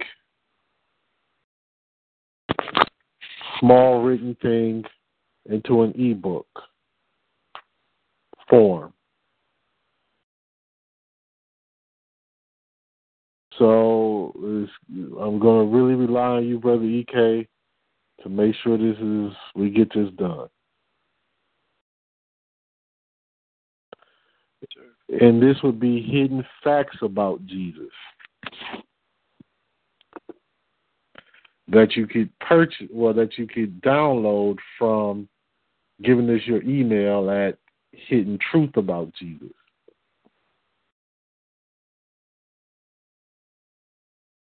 Now, it doesn't have to be very long,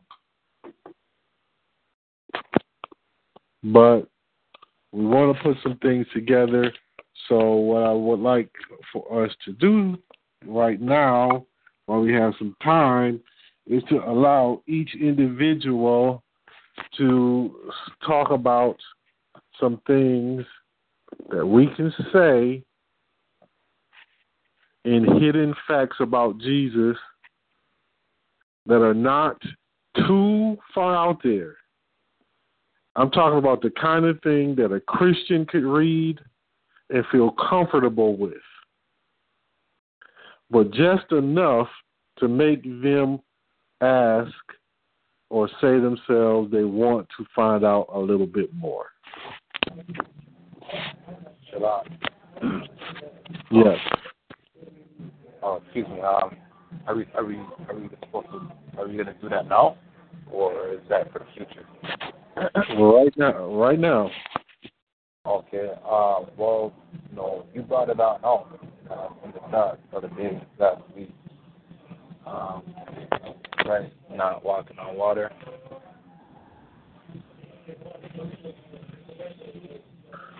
Well, hold on, brother. Okay. So everybody take a second to think about it.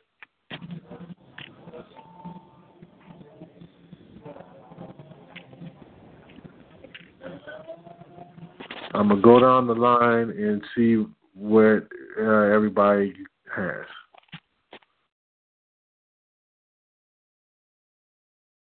Excuse me, Brother Priest.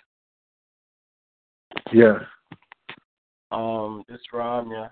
I do got a quick minute, so just want you to know I'm here. How long you been here? About 30 minutes.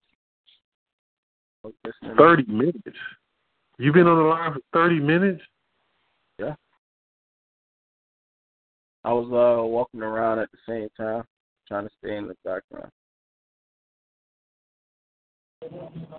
I heard him announce himself. Okay.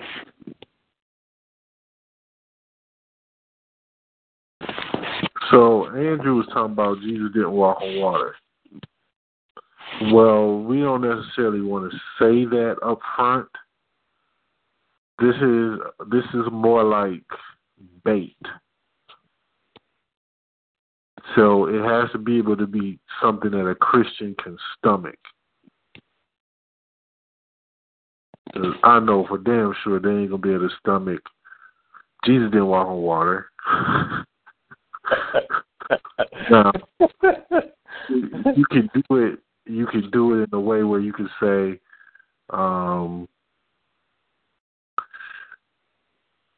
secret behind how Jesus walked on water. Maybe, yeah. Well, we could do that because you want to be able to reach the mind that is the furthest away from reality.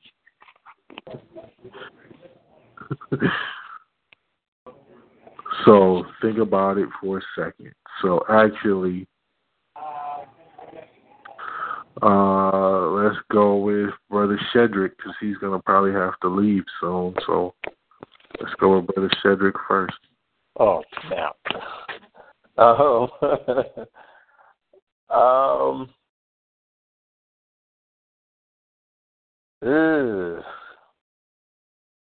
Honestly, brother, you can tell me you can give me tell me whether I'm right or wrong, or not even right or wrong, but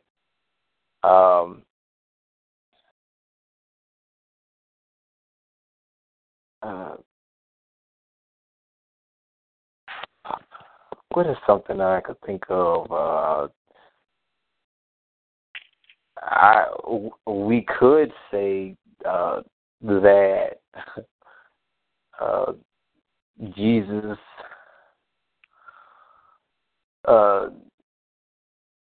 taught trust law, so to speak, but I don't know if you want to put that out there. I don't think so. Yeah, see, that was the first thing that I thought about, but I couldn't think of anything, I guess you could say simple. I guess I got to go back and look at some things. That'll be my homework, I guess. Well, look, it could be anything pertaining to the Bible. Oh, okay. So to make it broader, it doesn't specifically have to be there's one character. I mean, we're not going to come out in the front and say, do you know that his name wasn't Jesus? Do you know that there was no J in existence in his time in life? That the J is a newly invented letter? We're not going to say that up front.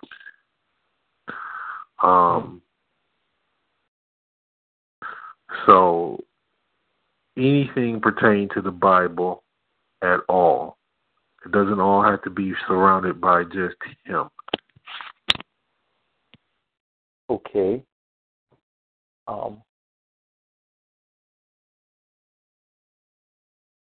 Could we say that Jesus was kind of like a civil rights leader?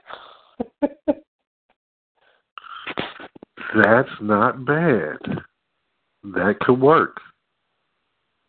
I can see that working. Because we could say in his time, right, like a civil rights leader.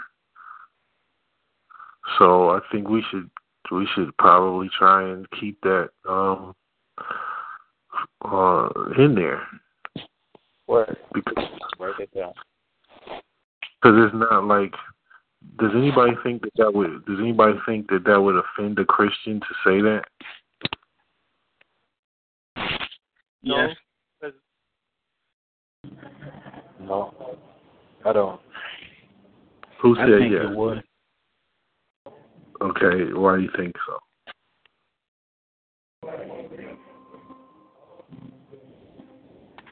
Are you there? You talking to me, brother, first? Yeah, why do you think so? I think it would offend them, and because it's talking about Jesus is like a sense. It's emotional for those people. So, like, say for instance, if you go out and saying like Jesus was an civil rights leader, of his time, they're gonna reject you because they're gonna be like, no, that's not the Messiah. Like that's the first thing that's gonna come in their mind. Like that's the Son of God. You out of your mind? No, he's not like Martin Luther King. He's not like Malcolm X. He wasn't that kind of man. Like that's the first thing that they're gonna go after. Now, yeah. Shalom. All right. Go ahead. I think I would object to that. Let me tell you why. Because you have to remember there's two different. I would say that there's a different mindset. Now that may offend the older Christian. That may not offend the younger generation at this particular point in time because you can sense there is a shift in consciousness. So when you say, if you can correlate somebody in ancient time and parallel them to something that's happening now, first thing that they are going to say, well, how is that? Is there a civil rights leader during that time? So then there's a question, not so much as an emotion. The emotion may come in with them not really reasoning with it, but they're going to ask, well, what do you mean he's a civil rights leader? Good. You ask the question. That is the whole point of me making that particular statement, and that is the point of us making any kind of statement in regards to this ebook because we want them to ask questions.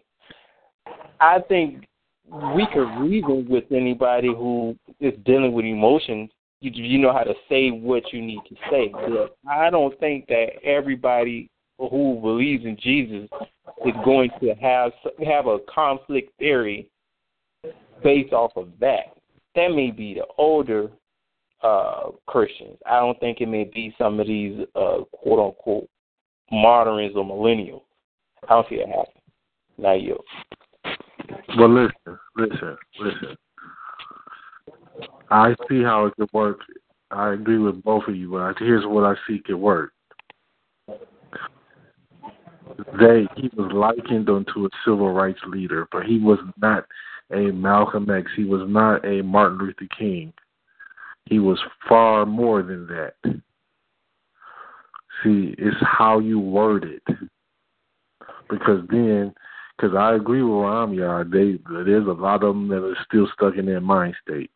But if you liken it onto it, and then make sure you differentiate that he wasn't those people, and make them imagine that he's being puffed up above them, I think that could work. Or like they were trying to pigeonhole him and put him into that category, like he was a civil rights leader. He was not just a civil rights leader. He was much more than that. I can see that. What do you think, Amir? Yeah, I can agree to that. That's a very good idea. I get what Cedric, Brother Cedric, Minister Cedric was saying as well. He actually brought it to my attention a whole lot better when he actually explained it. But I think that's a real good idea.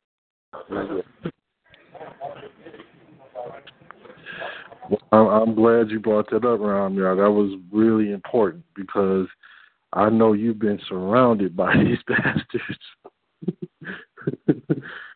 So yeah, I was. I'm still am. But the good thing about it is, being in tribes and learning everything that I'm learning and being able to control my ego and getting rid of the different demons and spirits and all that type of stuff, I'm able to attract more. Like just the other day, my brother, he just came to me saying that, I want to know more what you know. So that's a pretty good compliment. And I yield. All right. Akalia.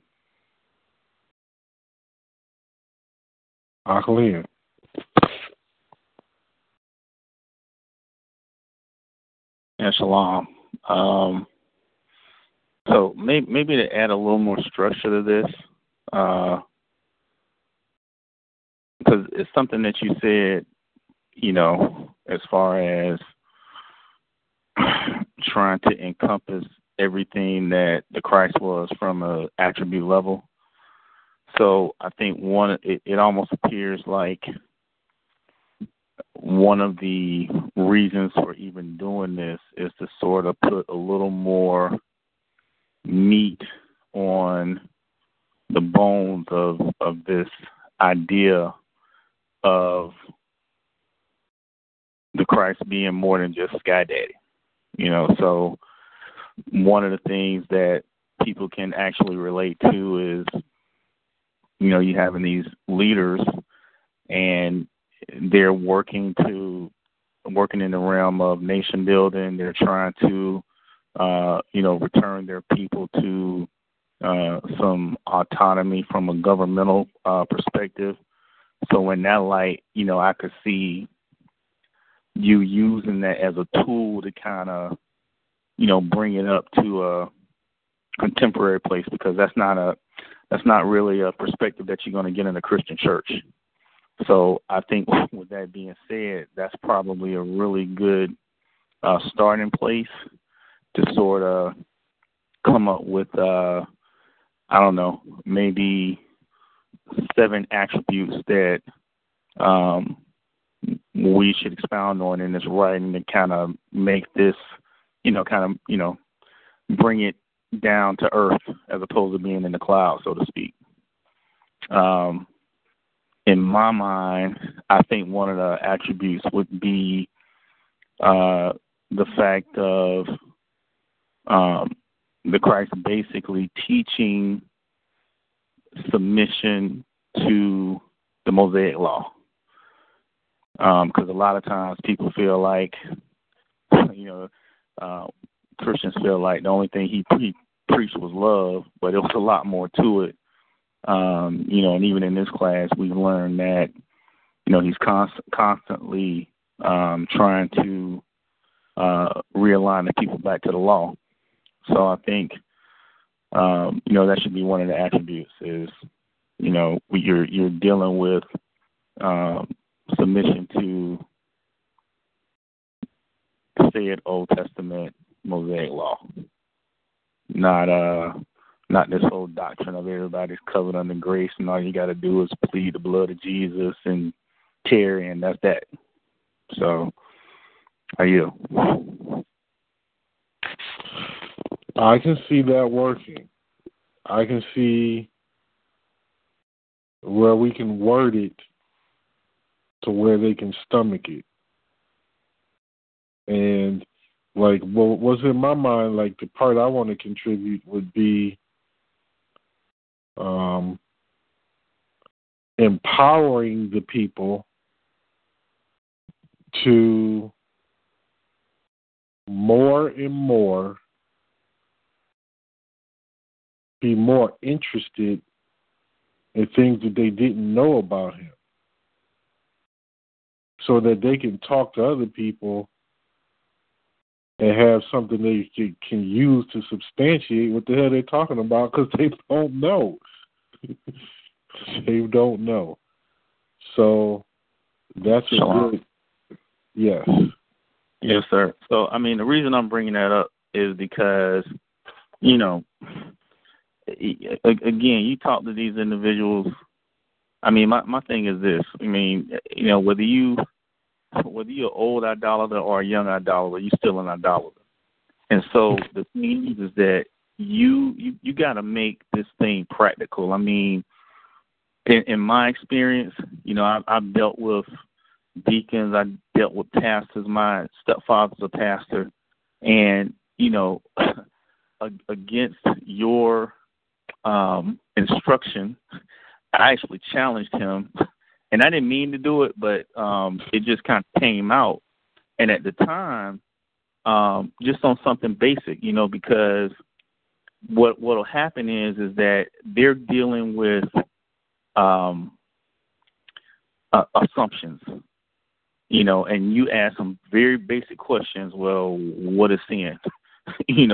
Now you have created a whole doctrine on your misunderstanding of what sin is. So to me, something like this pamphlet would be really geared at kind of poking some holes. Well, not even poking some holes. I would say shattering this foundation that the doctrine is built on. I mean, not in a overtly confrontational way, but again, something to make you think. Like I said, in this particular Bible study, my dad just kind of went off on some things and was getting a little irate, and I just kept coming back to some basic stuff. I mean, what is sin? What is sin? And he'll go off, around the bend, down the valley, up the mountainside, and I still kept coming back to what is sin. Now, in that event or in that moment, he really, he really didn't want to acknowledge that he didn't know that. But a couple weeks later, I was talking to him, and then out of the blue, he was like, I know what you were trying to do, and I get it. And the thing is that was some weeks later. But the point is that I think the methodic, build one brick upon another, things that are, pretty basic. But again, you got a whole doctrine built on this stuff. But things that are pretty basic that are easily digestible. That's my thing. Is again something as simple as what sin is. Well, he taught to avoid transgression of the law, and so in my mind, coming from that background, when you're thinking that all you got to do is you're covered under grace, so all you got to do is again plead the blood of Jesus over it, and it's gone. Well, if that's the case, then why does anybody? Why is this message continually of alignment to the law? Alignment to the law. I mean, everything is like a common thread. Why is that there if all you have to do is say something out of your mouth, even though your heart is not in it? You just say something out of your mouth and you're good to go. Those types of things I think are fair game in this situation, because you won't with this kind of stuff. It's like the foundation for further communication, as opposed to putting something in front of somebody that they're really not mature enough to handle, and they throw it down and they don't want to continue to read it anymore. So I just wanted to add that. I yield. Very good point. Let me say one thing. Shedrick, are you there?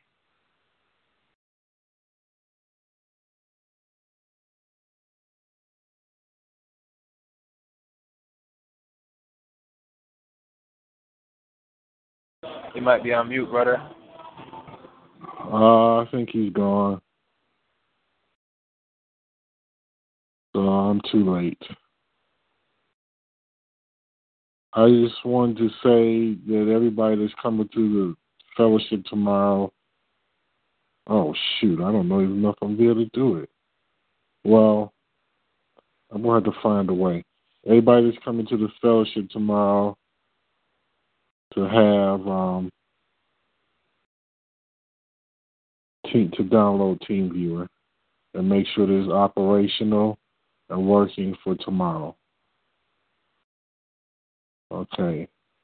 But very good points that the brother brought up.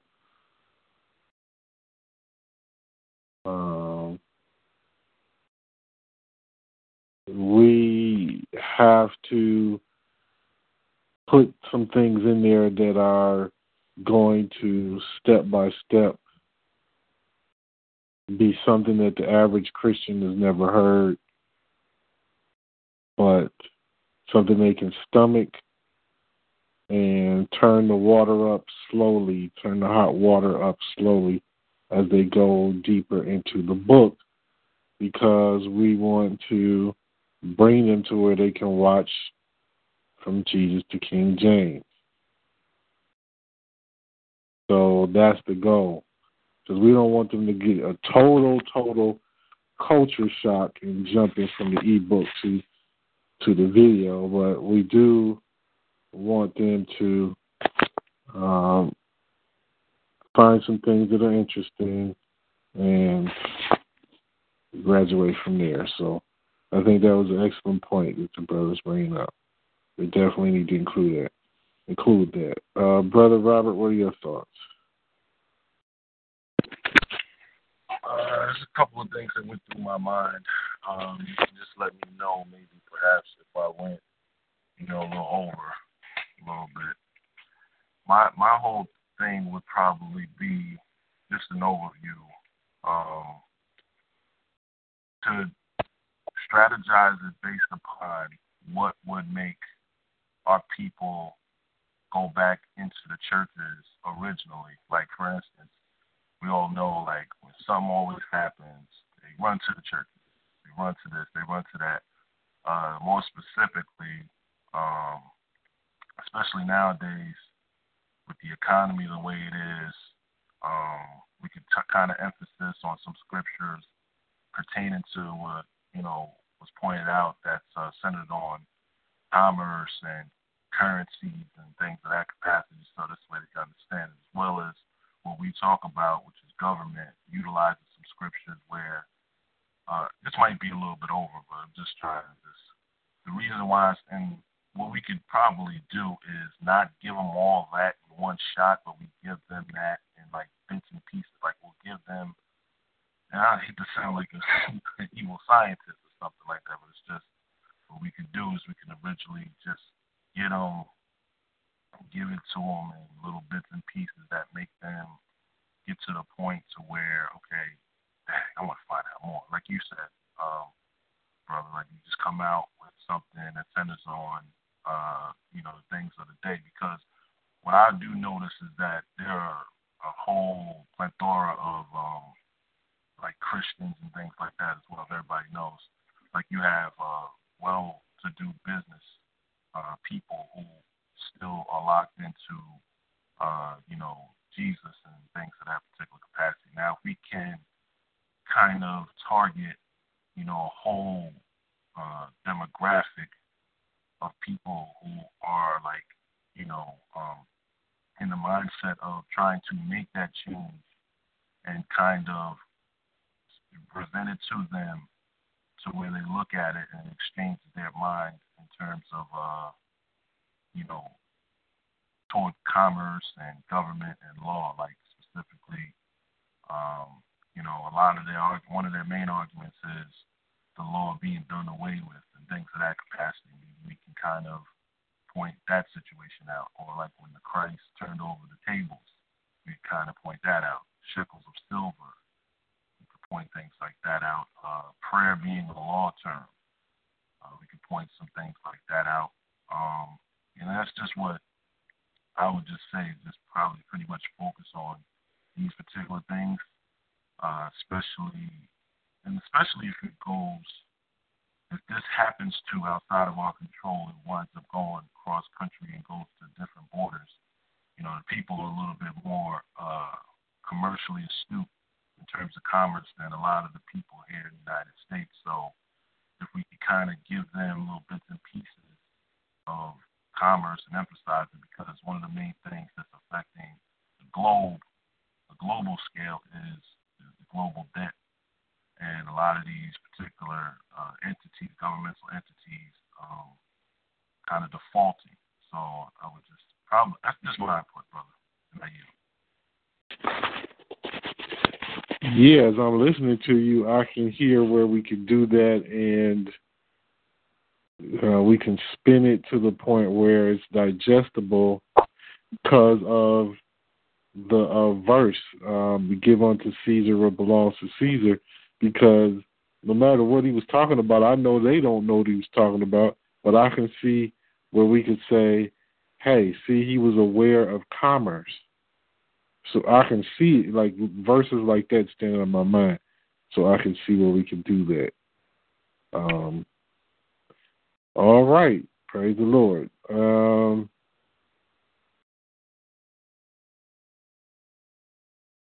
Andrew.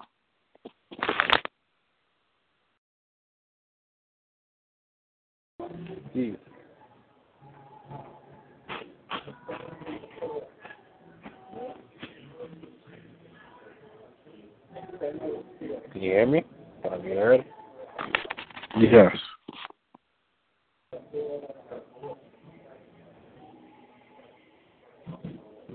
You there, brother? Yes, I am. You I thought I heard somebody call my name. Yeah, I was giving the floor to you to add some more. Oh, okay.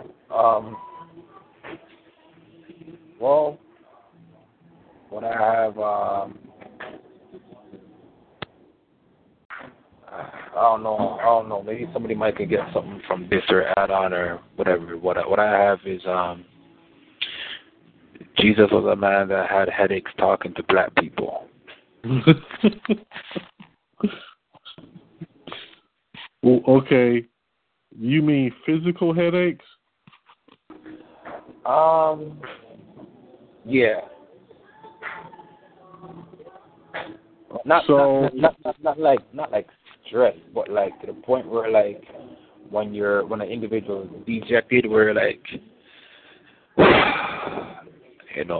and that could be proved even with scriptures when he's praying to the Most High, but and kind of incorporate it with what Robert had brought out with the language of love, what prayer really is, what could cause him to seek remedy from a higher power, and not him being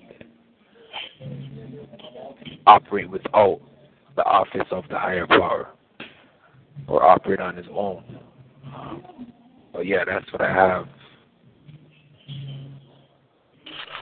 I think that's actually good. We do have to word it properly, but that sounds good to me. The other idea as well is just that we just can't come out and directly say Jesus didn't walk on water. We just can't start off like that. But spinning it to where they can stomach it, yes, we can use that. Let's see. Yes, sir. Ramya.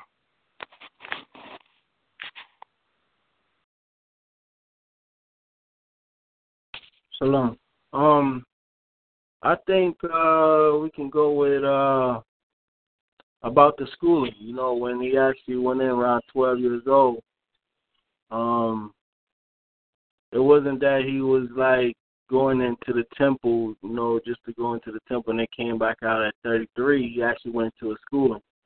I think we can actually point out the point of views of that sector of to give them understanding that it wasn't just temples, it was actual schooling or universities that they was taught.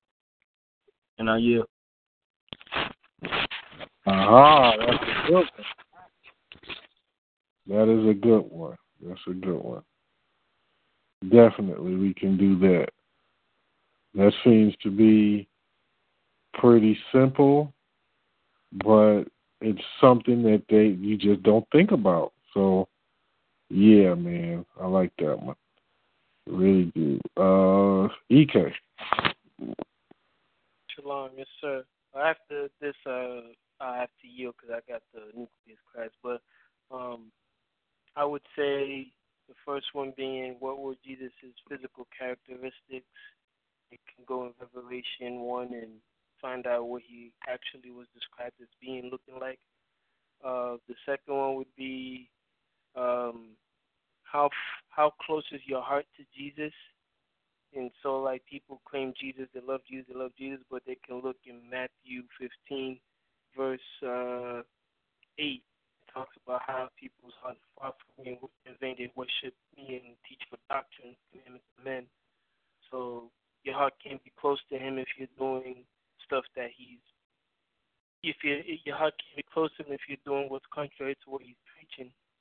And then the last one would be who was Jesus' grandfathers or ancestors, so they can look in the first book of Matthew where he's the son of David, son of Abraham, and they can just find out who his ancestors were. Are you there, brother? Yeah, I'm here. You faded out right at the end. You said you had in the beginning. You said you had to go. Yeah, because of the nuclear class. Oh, yeah, that's right. All right, brother. I'll talk to you tomorrow further about it, but thank you for being here. So that's all we got to really talk about today anyway, so we're going to adjourn in a moment. Hey, Brother Priest. Yeah. To add on what the brother was saying about, about your heart, I think you should also add the part on to actually being close to the Most High or being close to Jesus per se, with the heart. Having a clean credit and having cleaning up your behaviors and all that kind of stuff has a part to do with all that. Yeah. Wait. Yeah. I see it. Because actually, so that way, when you actually go out there and we spreading it, they already got some kind of conscious mind or some kind of understanding that, hey, these people know what they're talking about, especially when it comes down to, tying in the laws with commerce and then, bringing in the government with the Jesus went to school and all that kind of stuff like that. So I'm just that's what I got in my mind. So now, yeah. Yeah, you know what? That just hit something in me too. I want to say Jesus was not a racist, like some of you niggas are today. But one is because I know Christians don't know that. They don't know that there's Hebrews that teach that he was a racist. And I'm thinking the further they get into, once they get to that video, if they do, once they get to it, then we got to prepare their mind, because they got to. So I'm thinking maybe put like a quiz or something after the book, maybe something like that can help them. Yes, sir. Brother, my apologies, brother. Just one other thing, brother, with just thinking about everything that the brothers and have added. I was just also trying to take into consideration, the people nowadays are less tolerant of the religion, as well as it's unfortunate, but a lot of our people's attention span. So I just wanted to, maybe we could put some things in there that would really captivate them enough to where it could kind of subdue that tolerance and it could grab their attention enough to hold their attention. That's just another thing I'd say. I'll give, brother. I'm glad you said that. So that would be some visuals. Because Negroes would rather look at stuff than read. So we might have to damn near make this a comic book. Because Negroes are adolescents. So, yeah, you're right, brother. You're right. We got to do that. This is a good foundation, I think. Can anybody think of anything that we could do to offer somebody something for $2?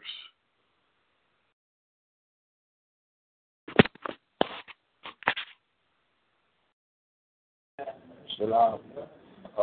When you say think of something to do, like have somebody do something and they receive $2?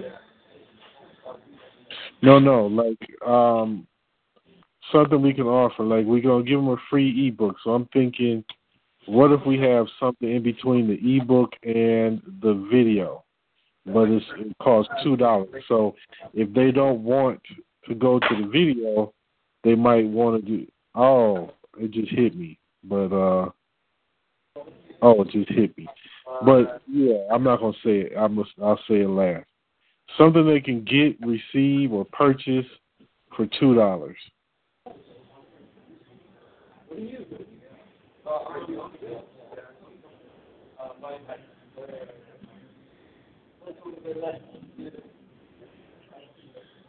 Anybody? Lip balm product? Health product? I don't think soap costs $2, but You said what costs $2? I said I don't think soap costs $2, but maybe even coupons for certain stores or coupons for certain businesses that we might have operating. Oh, that's a good idea. That's a good idea. We could say, buy this coupon for $2 and you can get such and such. Whatever it is, we can figure that out. But that's a good idea. To help out, brother, because if we're gonna definitely give it to them for $2. We want to give them something of quality to which they'll be like, wow, I'm getting all this for $2. So one of the things, just off the top of my head, I was thinking like maybe we can get them like some type of ancient text or something of that capacity that is very rare to find, but it's a correlation to some of the things that we're talking about. So it can also keep them interested to the point to where they keep going further and further to what we're trying to present to them. Yeah, that's a good idea. Don't know what it would be, but yeah, that really is good. I think, I don't know. I have to think on what would be ancient. We got to think of what's something that might be related to something ancient, historical, something of value that they can get for.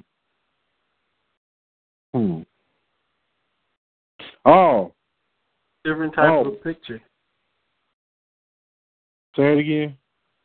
Different types of ancient pictures. Pictures? Images. Well, that would be difficult because that would be a copyright issue. We don't have actual access to them. But I can see where we can add that in there though, like for free. So we say for a $2 donation, you'll get some ancient pictures of Jesus. Yeah. But the pictures are free. But this is what it comes along with this other stuff you're getting. I can see that working. Yeah, I can see that working. What hit my mind was a piece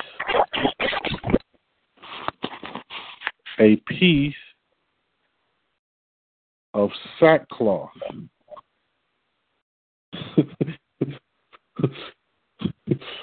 And I'm saying that because most people don't even know where to get sackcloth. They don't even know what the hell it really means. And we could say,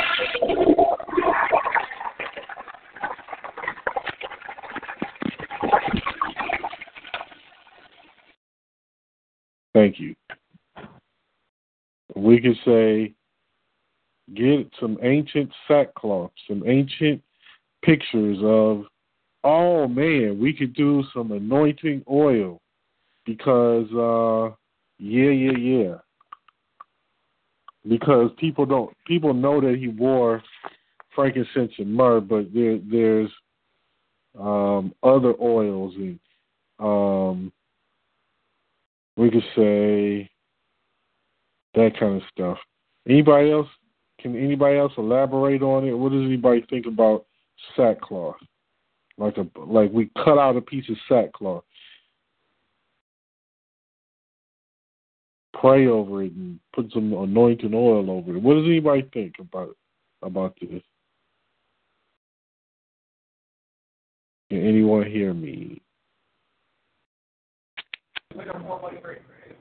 Yes, I hear you. I don't know about the sackcloth. That's just my opinion. Although I know it has some great value, like substance, like real meaning.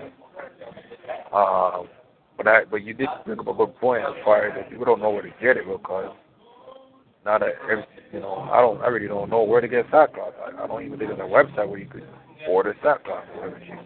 But well, I know where to get it. Oh, okay. I know exactly where to get it, but I know what you mean. I'm just throwing stuff out there to see where our minds are. Sackcloth.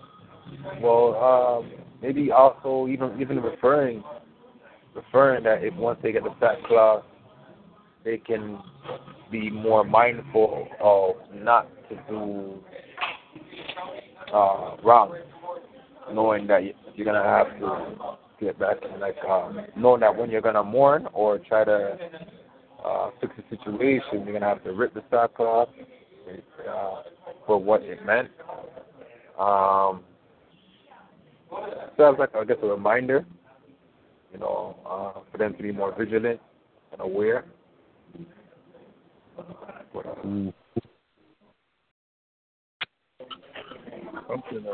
You could do that. Anybody else though? Arlene, where you at? I like the oil better. I mean, I had a very pleasant experience with the oil before, so. Yeah, I mean, I'm just saying from I've never dealt with sackcloth, but that I always talk about that oil because that was. I mean, I obviously knew about aromatherapy, but it's almost like that thing had me in a zone to where I was sort of. It almost caused an altered state of mind for a period of time. It was very beneficial. So I think anybody would appreciate that and knows what it is. So that's just my thoughts. Okay. Let me think. The thing with the oil. You definitely my apologies, brother. Oh, go ahead.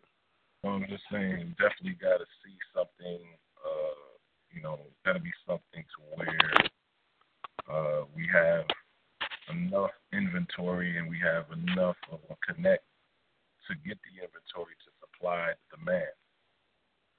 So, and then you mentioned also the copyright issue, so definitely got to take that in perspective. So it just got to be something within those parameters, something that we can acquire or some of us collectively have, and we can kind of, look at it from that capacity where we can have a high inventory of it. And it's just something I was throwing out there, brother. Yeah. So it would have to be more than $2 to do oil, I would think, because, well, we could say, if we said $2 plus shipping and handling, because you do have to have an inventory. I can get the oil from around here, but actually I still have I got a pretty much unlimited supply of the anointing oil, which is olive oil. but it's a particular kind of olive oil. And I can get that. But then you got to deal with shipping and handling, and you got to deal with bottling it up, which is not terribly difficult, but to purchase bottles with caps, that might be an expense there. But I'll try to work out those numbers because I have a location in Austin where I get the olive oil. Yeah, but I originally got the olive oil from Detroit, but I can get it from Austin. So we can do that. So we say, hey, you can get some ancient pictures. You can get a piece of sackcloth. Maybe you can get some oil. Well, we got enough so far that we can put something together. Now, here's the key. This is a serious project mission. This is the turnaround of the nation. This is very practical. It's actually a whole lot more practical than anything that we've done collectively because it can be managed a whole lot easier. It can be overseen a whole lot easier than anything else. And people can see a more immediate result. You know, they can relate to it more. So I feel confident in this. I know maybe getting 1,000 friends on Facebook sounds like, man, that's a lot of people. But it's not that difficult, and we do. If they get a little bit of friends, as long as we can build this contact list to get as many people as we can, was going to produce the results. We're going to have more people that we can reach out to, and yeah, I think we'll do okay. So, all right, brothers.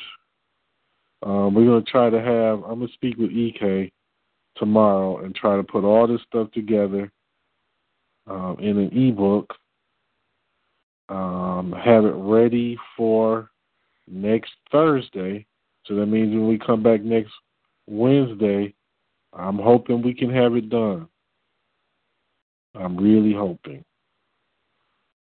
So thank you all for being here today. We can adjourn for today. Shalom, shalom. Shalom.